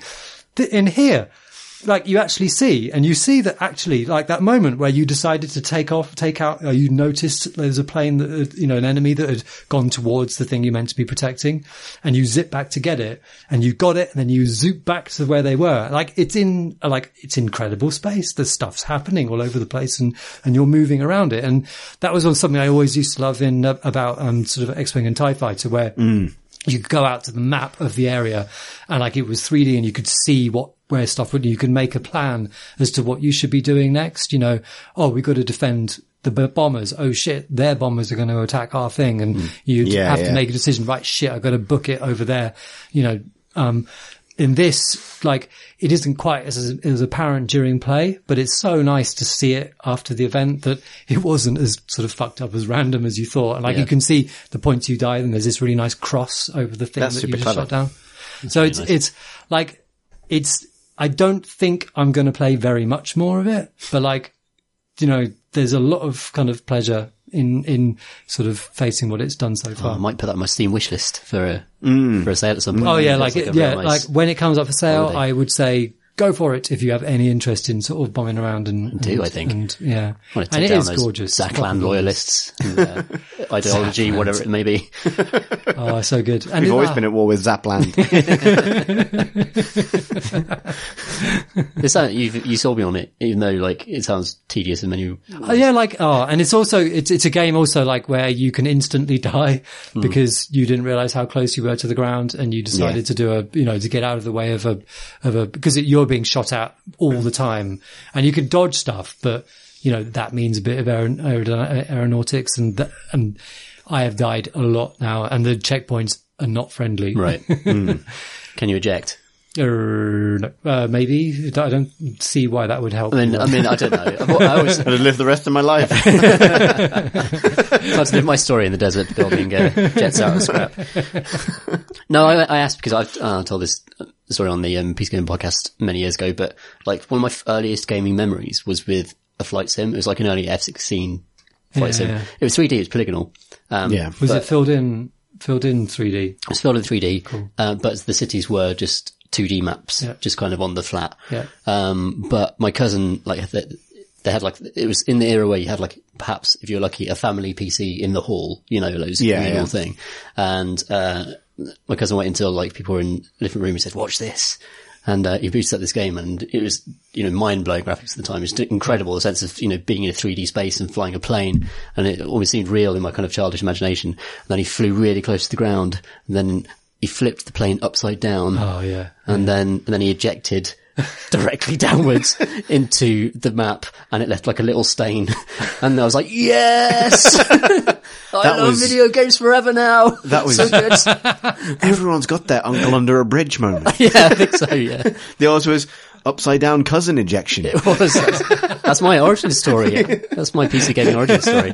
What's yours, Chris? I think I have flight sim experiences as well, but mine was like the sort of the lonely detonation of a distant MiG, like in like F-14 or something like that. Like, I don't really have any kind of like interpersonal. I don't think anyone ever sort of, took me by the shoulder and said like, and now I will show you, one day all of this can be yours, Simba, to go back to the Lion King for some reason. Like, it was very much something I discovered by myself and I couldn't really do. Nobody could play any of those games. Yeah, no, I think my most powerful memory is the abiding memory of what an achievement simply making it react to me was. So like, I've taxied. Maybe the 3 times I ever took off. And then, realizing that the appropriate engagement range, you're right. Moving those explosions closer to the player is a good idea. Cause like, even getting a little bit better and more adept with them and realizing that like, planes don't fight like in Star Wars, the film I like. No. They fight from 6 miles away from each other. And, in a realistic military sim, it's like, you fire a missile from 6 miles away and someone's like, oh, this is a game sufficient. Come home. You could shoot down other planes with your machine gun thing. Right. You can totally do that in this not just one. like That's guided the measure missiles. of this thing. Like, Yeah. I was Yeah. always like with like F-16, F-14, all those games, they had miniguns or whatever, like guns on them. God knows why. I've only ever seen another plane as a pixel. Like, how does anybody shoot that? I was always fascinated by Microsoft Flight Simulator as well, which was a kind of like really not quite like you couldn't train someone with it, but it had that air of being almost like an instruction manual for how to actually fly a Boeing 767 or something. My dad loves planes and has like model plane collections and has always loved planes. And that was always like a fascinating series for me that you'd fly over and be like, oh, there's the Eiffel Tower. And it was like 5 polygons, but it's like, oh my God, I'm there. I'm there. Yeah. I feel like I've traveled all this distance and they have beautifully modeled dashboards and all the dials and all the flicks and switches above you. And, that's kind of like faded away. I guess there are still brilliant sim games, but I really miss flight sims, proper commercial air space flight sims. Yeah, there's like, I think it's the balance of utter like photoreal nerdery, like, rivet for rivet nerdery, and a bit of drama where you can eject into the ground as well. Yeah, or try and do a loop. I think, yeah, for me, those military sims were always like a great simulation of like being really bad at being in the army. Like the illicit thrill of just not being very good at being in the army at all. Having had no training. Indeed. Shall we do questions from questions? Yeah, yes. Yes. Well, actually the answer is no. Oh. At least for now, because I wanted to take a moment to return to a very good question we received on the last episode of the podcast. All 3 of us were there, and that I've not been able to get out of my head for a week. And that question is, Rich or Garfield? And I appreciate the last week we approached this in a way that we expected. Would you rather be Rich or Garfield? This week I want to take a different tack as we approach round 2 of Richard Garfield. Rich or Garfield? You see, I didn't realise, this is probably quite obvious to people, I don't know anything about Garfield. I didn't realise that Garfield's owner was called Rich. Is that true? It's not. No, he's called John. Oh, I've invented a completely different metafiction in my head since that podcast happened around Garfield. Maybe Sorry, I that's didn't mean to Marmaduke's. Is that Marmaduke's? I don't know. I mean, who can say? No Anyway. one. So in this, Tom won last week's round of Rich or Garfield. Did I? By invoking Richard Garfield, Right. which is how this ends. This week, a different rule set. It's like Mornington Crescent, where the first person to say Richard Garfield wins. Yeah. This week, I'm going to have you two go head to head in another round of Rich or Garfield. Okay. I'm going to read to you some quotations. These are either quotations from Garfield Or Richard Garfield. or one of the world's wealthiest men. Is this quotation from someone rich? Or is it from Garfield? I'm going to start off. This. Yes. Okay. Yes. Are you ready? Quiz time. We're going to start off with a nice little easy warm-up one. Do we buzz in, or are you asking? Well, I'm going to get your person? both answers from both of you, and then I will say who's right. What if I just say what Alex says? Well, you both get a point. Mutual destruction. I can't believe you're criticizing this game. No, let's do it. Let's do it. It's quiz time in the Crank Crowbar. Let's do it. Okay, quote 1. I love lasagna. Oh, is that Bill Gates? Tom? I'm going to go Garfield. It's Garfield. Yes. That's a point for Tom Senior. How about this? Who said, I'm not known for my compassion? Elon Musk. Some really bad American newspaper magnate of the 1930s. That was Garfield. Tom Senior leads 1 point ahead. Okay. Next, who said, a lot of people think the great outdoors is the area between your front door and a taxi. That's got to be Garfield. I mean, I'm going to go Garfield as well, for sure. That's Michael Bloomberg. God damn it! Fuck's sake. Tom leads by a solitary point. And only because Alex decided to throw the obvious one in the bin. This is actually still considerably more exciting than the Super Bowl this year, so I think we're doing quite well. All right. Who said, life's not fair. Get used to it. That's like, I think that's a Musk or someone like that, isn't it? I'm going to need a name, Alex. Get used to it. Get used to it. Who's someone? Oh, this rings a real bell. Get used to it. Phil Mitchell. Is it Bezos? I'm going Bezos, Tom, your answer? I'm going to say Garfield. That's Bill Gates. He's meant to be a nice guy. One. Well- He does the vaccines and saves people. The world is getting better day by day, and here's a vaccine. Life's shit. Get used to it. Life's not fair. Get used to it, Bill Gates. Okay. Who said, so that's, just towards 1 point to Tom. Who said, if you're patient and wait long enough, nothing will happen? I think that's Garfield in a philosophical moment. Tom? If you're patient and you wait long enough, nothing will happen. It does sound a bit like a hungry entrepreneurial doesn't kind it? of line, doesn't it? Yeah, to make things happen, go and take that Going to opportunity. need final answers from both of you. Can I just say, just for Gennaro Rich, You're dude? going to go for Rich. Yeah. Oh, well, okay. Make things a little bit easier. It's acceptable to say Rich or Garfield. I think that's respect. Oh, the okay, so spirit you don't of have the to come game. with the person. Yeah, I mean, I'll give you an If you- extra point Oh, if you get the person. How about that? Okay, How about okay. that? We're designing the game on the fly. Bonus round. Alex, your choice? I'm going Garfield because I think I see the way your mind works. I'm going to go with Rich. 'Cause That's you're Garfield. Yeah! It's even Stevens. We're 1-1. Next, who said, it's better to hang out with people better than you? Rich. Rich. Because that feels like like a very, very humble brag. And I also feel like Alex has just tuned onto Chris's wavelength, and I'm piggybacking on Right, that. okay. To try and Does say anyone want to try and Guess who it is. escalate onto a name? I don't like this person. Would I be right not to like this person? I'm going to shrug. Okay, don't know. What's the quote again? It's better to hang out with people better than you. Ken Levine. It's Warren Buffett. But you both get a point for Rich. So 2-2 now. Sorry again. Next, we enter the dying hours of Rich or Garfield. As I ask, who said, the meek shall inherit squat? Dilbert. I think that following a quite anxiety producing incident with Bill Oddie, not Bill Oddie, Bill Oddie, his pet dog. That ruthless capitalist. Bill Oddie. Is your answer Bill Oddie? Bill Fuck Oddie it. or Dilbert? The answer's Garfield. That's where I was going, but then I thought I want to just say Bill Okay, Oddie. fine. All right. Moving on. Who said, I'm a big fan of all you can eat plans? Fuck. It's Garfield up and Gotta be all over this Garfield. shop.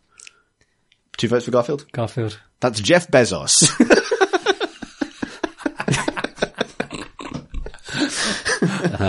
Good Lord. I'm bad I at this, didn't Alex. realise that Garfield had such... Range. I didn't realize how easy this quiz was going to be to produce. All right. Penultimate question. We're still drawn 2-2, I believe. So this matters now, if it didn't matter before. Who said, the most active thing about me is my imagination?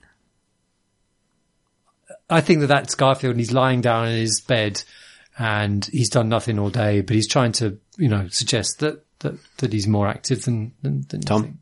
think. Snoopy. I'll take this seriously. It's Garfield. Alex is ahead. Shit. 3 for 2. Damn. All right. Crap. You got one chance to pull this back to a draw. Okay. An even win. If you can If I get it right. if you get it. That's just, it is a rich man. Or well. Or woman. Yeah.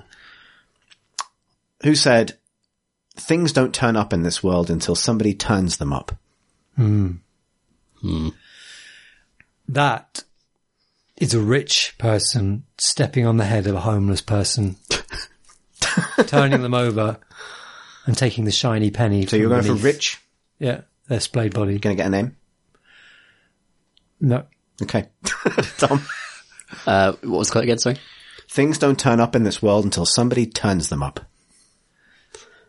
Could totally be Garfield, though. I mean, yeah. He's found something underneath it. He's a kind of chameleonic figure, apparently. You could be any ultra rich. Things like, till you turn them up. Some sort of... He's talking about John's shoes, maybe? Or no, his trousers. Stop helping Tom, Alex. Yeah. He's got to He's got one chance. I've got to punt for Rich and name a name just to have a chance of getting ahead. So it's going to be Rich, and it's going to be Nigel Farage. The answer is US President James Garfield. Oh, The answer was Rich and Garfield. good one. Good finish. But that's Alex's True winner. ahead. How long did you look for quotes from Richard Garfield? There aren't very many. Thank you for playing Richard Garfield. I mean, Rich or Garfield. What do I win? You win, and I'll buy you a copy of Artifact. Actually, well, it's 1-1 now. Tom's won a game of Rich or Garfield. Alex has true. won a game Yeah, of we Rich need or a third Garfield. round at some point. Apparently. Maybe. Shit. You've got a week to come Good. up with a new reflection. Yeah. Thank you for indulging me as we embarked on this new journey in podcasting. We will now do to be a questions staple that now. readers have sent, listeners have written. David writes, I have a meta question for you. Just how long after these Ask Us a Question tweets do we have to get our question in before we've missed that week's episode boat? Well, the answer is, kind of doesn't matter when you tweet us. We tend to put the tweet out for questions if we're running low on questions, and this tops up the hopper. And then we go through the hopper and decide which ones we feel like we can answer, basically. The fruity ones. Yeah. Yeah, somewhere between 9 and 10 p.m. on the given day of recording, Which varies. Generally a Wednesday. which could be generally, but it could be, who knows? Could be a Tuesday. Yeah, we just hoover them up. So the answer is good luck. And the main guidance for questions that tend to work is obviously if it's stuff we've been asked a lot, and we always get questions we've been asked a lot, and it's because people don't realize we've been asked a lot, and that is obviously not your fault, but it happens. But the other thing is just keeping it short and dumb. It's a good guide. Next, Myrtle writes, in a past episode, Chris talked about how Bungie made great skybox scenes, usually big ships hovering in the sky in both Destinies. What are your favourite screenshot moments from games that give you an amazing skybox or stationary background scene? Start again. My faves come from The New Order. Uncharted comes directly to mind because they are good at distant jungles. But I'm wondering whether like the skybox is becoming a bit of a dying art because games are so kind of freewheeling and expansive, and you can generally kind of walk off up the mountain in the distance. It's a sort of regular thing these days. Yeah, Todd games Howard killed the skybox. have to have an edge though, don't they? There's got to be edges to the world and something beyond that. Like Anthem runs up into this as well. Yeah. Some of my favourite skyboxes actually were what's the map called in Unreal Tournament? Facing I was going to say Worlds? this. I was Facing Worlds, yeah. Yeah, and it's got the Earth just stretched out below you, which is obviously just a big 2D skybox. And those skyboxes were super effective in those days when you couldn't render a huge amount of 3D geometry, giving you a sense of scale and space. And it was almost more meaningful then than it is now, Yeah. where it's so blasé. That was the answer I was going to say. Oh, So, good. Next question comes from Alistair, who writes, best opening to a game. For me, nothing has ever beaten the music and panning camera of the original Homeworld. Tom's having a big drink. yep. Homeworld's a great shout. I love the start of Mass Effect 2. The bit with Normandy, spoilers for Mass Effect 2, but this beautiful ship that you've kind of gotten to know over the course of the first game, and it's kind of part of your team, and it's where your family lives, and it just gets brutally shattered. And there's a brilliant moment where you're walking in your spacesuit through the Normandy that you recognise so well, and it's got giant holes in the side because lasers have been through it, and everything's just turbo screwed. And it's that the moment of despair that happens right at the start of the game, and you know you're going to get to build it back up. But for me, it's quite an emotional, really emotional gut punch to have that open Mass Effect 2. I think for me it's Bayonetta 1, yeah. which is a game good that Lord. has Yeah. nothing, like, well, it's non-stop amazing, like, just brilliant the entire way through. But it has both one of the best openings and one of the best endings. Because it opens, like, it doesn't really stop opening. That's its secret. Like, you know, the Lord of the Rings problem is won't stop ending. Whereas Bayonetta won't stop doing, like, pre-credits amazing sequences. So, like, you fall out of the sky towards the ground, while fighting angels in slow motion on Big Ben. Then you are dancing through a graveyard after a man has a big piss on the game director's grave. Then you're in a car when time stops as a huge cargo plane crashes full of monks, crashes into a highway, and you have to fight your wife? Who knows? Yeah. It's very, very good. And yeah, no, I don't think there's any question for me. Yeah, it's good. Alex? I've gone completely blank. Good.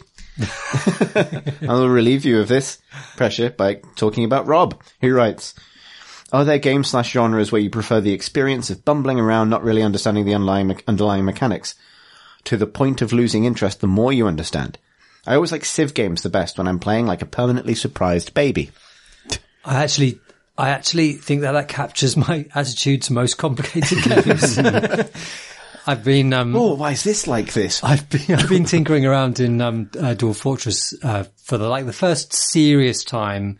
Yeah. Ever, over the last few weeks. And, I've tried it multiple times in the past, and, it's only since, but I hadn't actually played it since, playing, RimWorld, which obviously takes almost all of what Dwarf Fortress kind of, how it works and makes it into a very visual graphic and, basically makes it readable. And with that understanding, I realized I sort of basically, I do understand exactly how Dwarf Fortress works. I just need to get through the interface, and I have been, and I've been having fun. But I'm kind of nervous of the moment when I do understand enough that there is a moment for me in the games where, like complicated games, where when I understand enough, I can see how much I'm expected to do and how much I sort of, like, my own creativity needs to go into it and the investment that it all requires. And I tend to, because I'm a lazy, good for nothing, I tend to kind of get a bit frightened by that and switch off. And I'm wondering when and if that's going to happen with Dwarf Fortress. At the moment, it's been fun, but like it's dizzying depths. I don't know. And I suppose also there's an element where like Dwarf Fortress is always sort of, exciting for the stories, the crazy stories that would come out of it. And these strange names and things. And now I've been playing it, I can see that all the names are the same, like Boat Turned and, those strange places that the kind of classic stories have kind of been set in, and like, okay, I can see the algorithm now, and, the slight bit of the magic is gone. I'm sure it will come back, but yeah, or maybe I'll talk about it more in coming. I think I get this a little bit with competitive multiplayer games that I get into, where I really, in any context, I really enjoy the period of like, I'm learning this for myself and figuring out what's good and developing strategies. And I'm always a little bit afraid of the shouty 8 things you need to know to be good at Apex Legends or whatever YouTube videos, because I know I need to watch them, because the aggregate experience and wisdom of people who are better than me is how I ultimately learn. But if I watch them and find out that the way you play that is good is not how I like playing, then I can never escape the sort of, a risk, I get trapped in like wanting to play like me and wanting to do better and knowing that there's a different way and I don't want to do it. And that sort of, scrub frustration, as a band of, thinking would put it, can actually kill the game for me. But like I had the happy experience the other day of watching something like that about Apex Legends and actually being more excited to play it because I discovered a bunch of things I didn't know you could do, having discovered things previously. And so it can, it can go the other way as well. But there's definitely sometimes one of those moments where you're like, I enjoyed this more when I thought I understood it rather than did. Yeah, that's really true. Not with Dwarf Fortress, but I get this with 4X games where there's, a thin veneer of fantasy over a lot of number crunching in 4X games.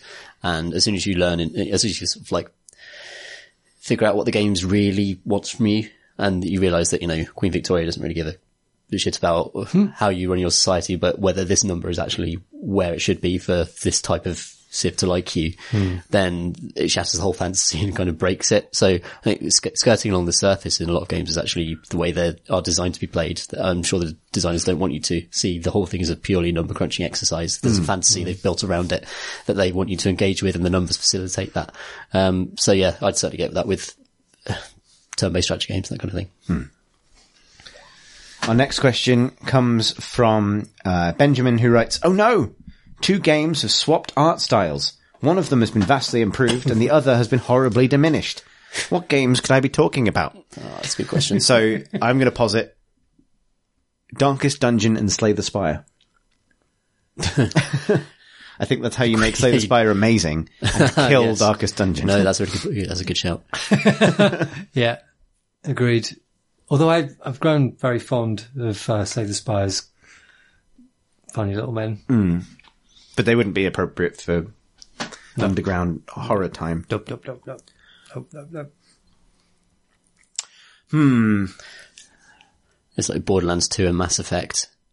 I guess you could pick a lot of art styles that just jar a little bit. I don't know. I don't believe that, actually. No, that's a bad answer. Because I don't want to see Mass Effect in Borderlands art style. That would be horrible. Horrible. Project Cars and Mario Kart Deluxe. That's a good Project Cars would be after I that. think that's how you get me to play Project Cars. Yeah. I just like seeing Mario going around, every bit of stubble on his face as he kind of screams around. It's kind of like oil slicked kind of. Madden 19 and Blood Bowl.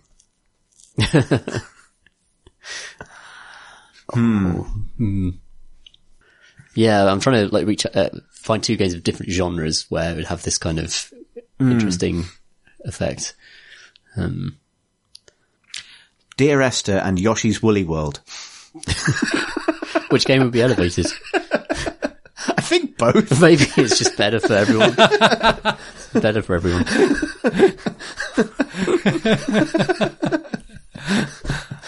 Oh, wow.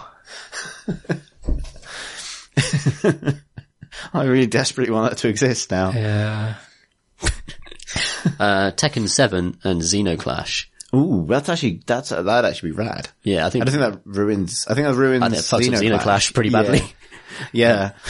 I think this benefits games have good art style. Cause, yeah. like, It's not their appeal. yeah. Broken Sword 2 and Unreal Tournament.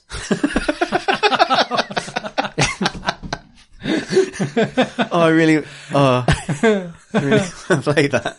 I'll play both of those games. That's the thing. I mean, Yeah. So, I don't know which one is, George Stobart in Paris shooting the shit out of someone with a grenade launcher is a running thing at I'd you. like to see. yeah, that's Great. great. Hopping about. Yeah.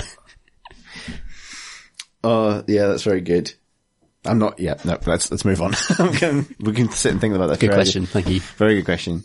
Ellie writes, "I'm a Civ bore. I've been enjoying the new expansion which threads ecological concerns and climate change into R4X.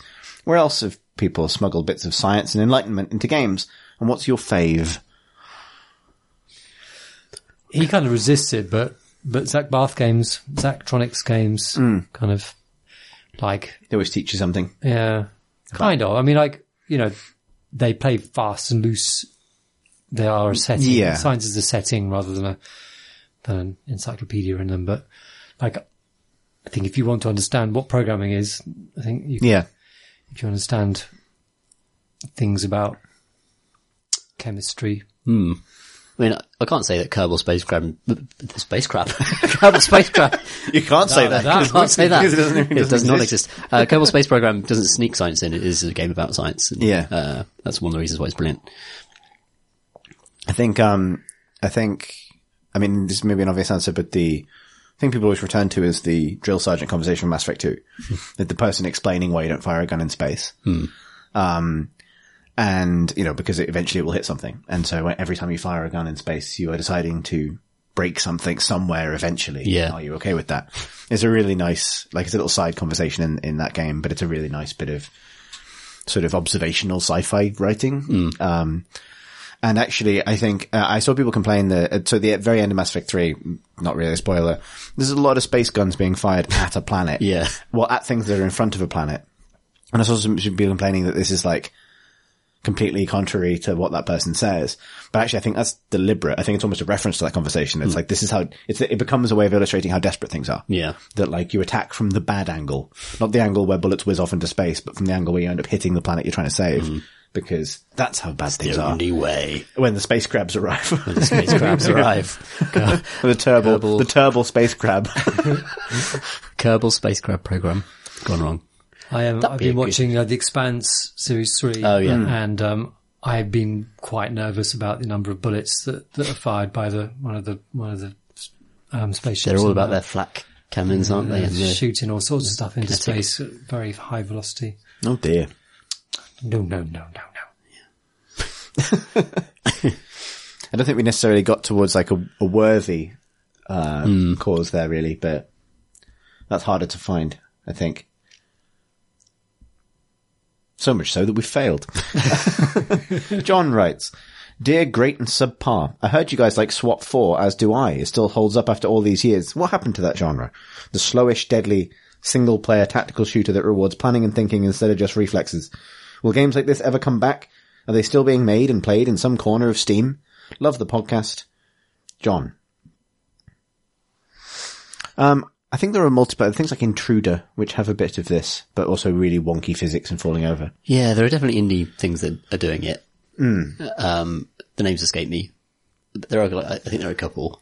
What's the one where you actually plan the heist with your team, drawing stuff on a map, just in the first part of the heist, and then the new you enact it? Is this a new game or like an old one? A new indie game. Because it used to be I don't think it's come out yet. The very old Rainbow Six games used to be exactly like that, where you draw like routes in, and a lot of it was commanding AI that would not do what the fuck you said at all. As it was like those games were totally broken in lots of ways, but the fantasy was really cool. Yeah, I actually can't think of a modern example of this. Right, and if you know one, we can read it out next week. Yeah. But yeah, no, I think there's something, I think it's again that simulationist thing of like, games have found ways of getting you to that experience faster, but that was a really specific way of using shooter dynamics to make you think. Like all of the kind of breach and clear games I can think of now are strategy games, like Frozen Synapse. Yeah, they took it to turn-based stuff. Yeah, Door Kickers. Yeah, but no, in terms of the extremely tense, high lethality, first-person bad men in a 3-story building genre. No. Like even the Rainbow Six games that, like New Vegas. Was it New Vegas? No, Yeah. Vegas. Yeah. What it was called. Vegas, just New Vegas. Vegas. Just Vegas. It was, wasn't a Fallout game. A new Vegas, yeah, of course, yeah.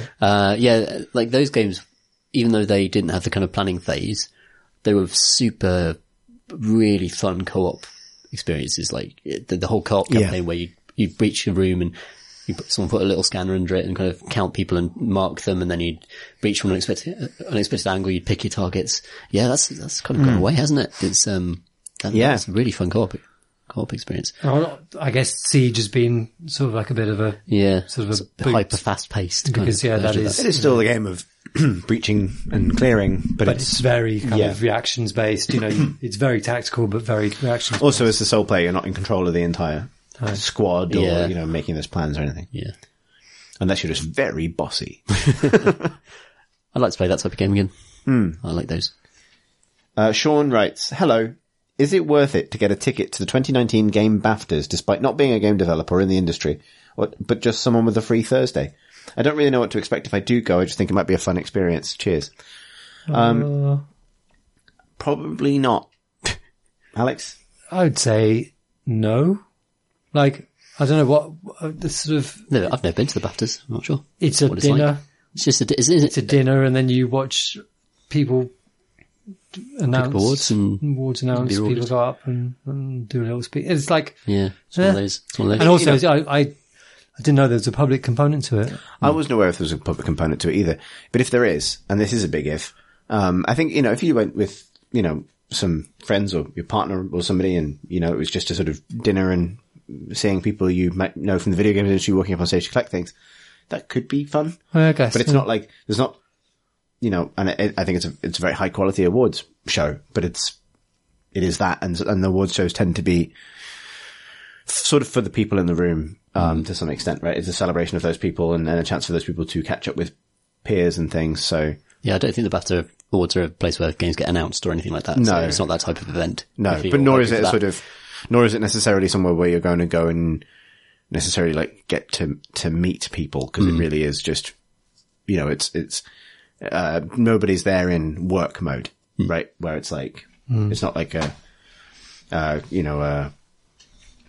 something like Resd, say, where you might go chat to a developer after a Q&A or something like that. It's very much people are in their leisure time going to an awards show and hanging out with peers and friends. So I don't think it wouldn't be necessarily a fun thing from a public point of view unless you were just there for the dinner. I don't even want to go. Anyway, I've never actually been. I've judged it quite a few times. Can't be fucked. As in, you've been a judge, not you've just just been like, that was a shit show. It's usually good. Yeah, it seems like a really nice event. Yeah. I feel like, I mean, when we're saying probably don't go to the BAFTAs, it's not because I think the BAFTAs is a very good one. I think it's a good thing. Meh. Just quack like a duck. Just quack like a duck. Our final question comes from Ben, who writes, "Good afternoon, folks. I've recently started listening to the CNC podcast and I'm already a big fan. I chat all things video games with a fairly diverse crew of mostly older, late 30s, early 40s people. And while we approach games from many different angles, one thing we all completely agree on is that every single online shooter game would be vastly improved by removing all scopes. Having to actually be under threat when you're engaging someone, as opposed to just clicking on them from halfway across the map, feels like it'd be a vastly different play experience, and for our group in particular would only improve things. Would love to hear your thoughts." Ben from Australia. Yeah. I disagree, but I agree with the problem. But I think it can be solved while retaining variable engagement ranges. So the first thought I had was, this is why World War II games are good. Because you got weaponry which is inherently less scopy, with some scopies to give a bit of variety. Second thought I thought is cheeky scopies. is Destiny, because it has a number of scopy guns, but like most guns are fairly short range. Also, the PvP maps on Destiny are not large enough for scopes to be like you're very controlled. You know if you're going into the bad corridor. Yes, exactly. Like it's kind of your fault for going into the very long corridor. You know what to expect. Yeah. And go up with a shotgun and deal with it. Yeah. So a different angle. And you meant, I was going to say, I think, I agree with the problem, particularly in like things like PUBG, where you can get you hear the crack of a KAR rifle from miles away and your game is over. Battlefield as well. Battlefield, people try and get around it with like Battlefield 5 tries to get around it with the now time-honored tradition, like scope glint, where if you're aiming a sniper scope, you may as well have like a fucking like semaphore light on the front of your gun. Yeah. But the game that I've been playing recently that I think includes this in its design, handles it extremely well, is Apex Legends. And because it absolutely has very long range guns, it has very, very long view distance, and you can see people from effing miles away. It also has quite but it handles it in a few interesting ways. One is that it has quite aggressive bullet drop. So simply landing a shot from very far away is an enormously skilled and often lucky thing. So that's a thing introduced immediately. It's hard, which means you should be rewarded for pulling it off. It means you can't reliably, it's not like a hit scan gun where you can reliably kind of pick away at someone. And guns have different, both, bullet drop is, I think I've said this on the pod, relayed to you sort of perfectly on the scope, but bullet velocity isn't. So that's a sort of, there's all these things to learn. So that's good. Second thing that makes it work is that one of the things you will loot immediately, if you can in Apex Legends, is an overshield, and almost everyone has an overshield of some kind or another, which means that I don't believe it's ever possible to be one-shotted by a sniper shot. Like, I have managed to pull off like a serious sniper shot like once in like 50 hours of playing that game, like where I've actually downed someone. And it's because they'd already taken fire and they had stopped to heal and they didn't know I was there. And I had the opportunity to set up the shot and I landed the shot and I hit them in the head and then they were down, not out. And that brings me to the other thing, which is that you're really fast when you're down. And you have a shield, you can have a shield that you can pull up to cover most of your body. Yeah. Which means it's actually really, really hard to kill someone with a sniper rifle unless they're already down and not protecting themselves and not moving. Or, or they're the last person on their team and therefore they die immediately when they're down. You can get sniped and it's really bad, but you can then kind of crawl around a corner. And then there's the fact that, because Apex is this game of like corridors and arenas and complicated kind of multi-level environments, often, an engagement is built. The thing I really love about that game, and I think it's really great at, is, one of the most important things, there's a lot of like trying to like clutch a fight with just being very good at Twitch shooting at close range, but all fights eventually collapse to close range. But so much is decided by the opening shot or whatever your plan for engagement is, because not just because it allows you to do damage before the opponent can react, but because it's what reveals your position to literally everybody else. You can hear people from fucking miles away in that game. Yeah, it sounds amazing. And the sound design is incredible. So if your team decides to sit and take sort of, for all the reasons I've just outlined, slightly ineffective sniper shots from miles away, you are not just failing to do damage, you're probably actively reducing your chances of winning the game because literally everybody knows where you are. Everybody knows where you are. And if the team, like, you know, I've been in situations where we've realized if we don't shoot back, okay, took a couple of hits and we've had to go heal. But if we don't shoot back, the people who are trying to snipe us will be absolutely murdered by the other 5 remaining teams. And we're fine. Cause just revive each other. Yeah, we'll just revive each other, get back up. As long as we don't shoot, we haven't revealed ourselves. Like that, I think all of that stuff, and sniping is still good because being able to do damage to people from very far away is good. But all of those factors, I think, make it a really interesting option rather than just being better than the alternative. Sorry, I just spoke for like 5 minutes on why being far away is interesting, but that's like, I think that's how you balance sniping. And I think that's how you make it work in a big sandbox combat FPS. Yeah. Also, when you can slide on your bum very, very, very, very fast, and that makes it much easier to avoid being sniped because you've got a slippery bottom and it's very hard to snipe someone who is on a cool slide all the time. Just ask any Warframe baddie. Yeah. And that is all of the sliding on our bums we've got time for this week. If you would like to ask us a question, which is different, you can do that. You can tweet us at Crate and Crowbar. You can also email us at questions@crateandcrowbar.com. You may find us. I don't know why I'm failing to speak. I've been doing it for too long. The takes are running out. Help. YouTube.com. /Crate and Crowbar. Save us. Discord, it exists. Link, website, crateandcrowbar.com. If you follow us individually on Twitter. We still do this bit even though none of us really use it anymore. Yeah. And I've started saying it, so I'll finish. You can find me I'm at C Thurston, that's CTHURSTEN. Hi, Tom Senior. I'm at PCG Ludo.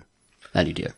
I am at Rotational, ROTATIONAL. And now we can all go to sleep.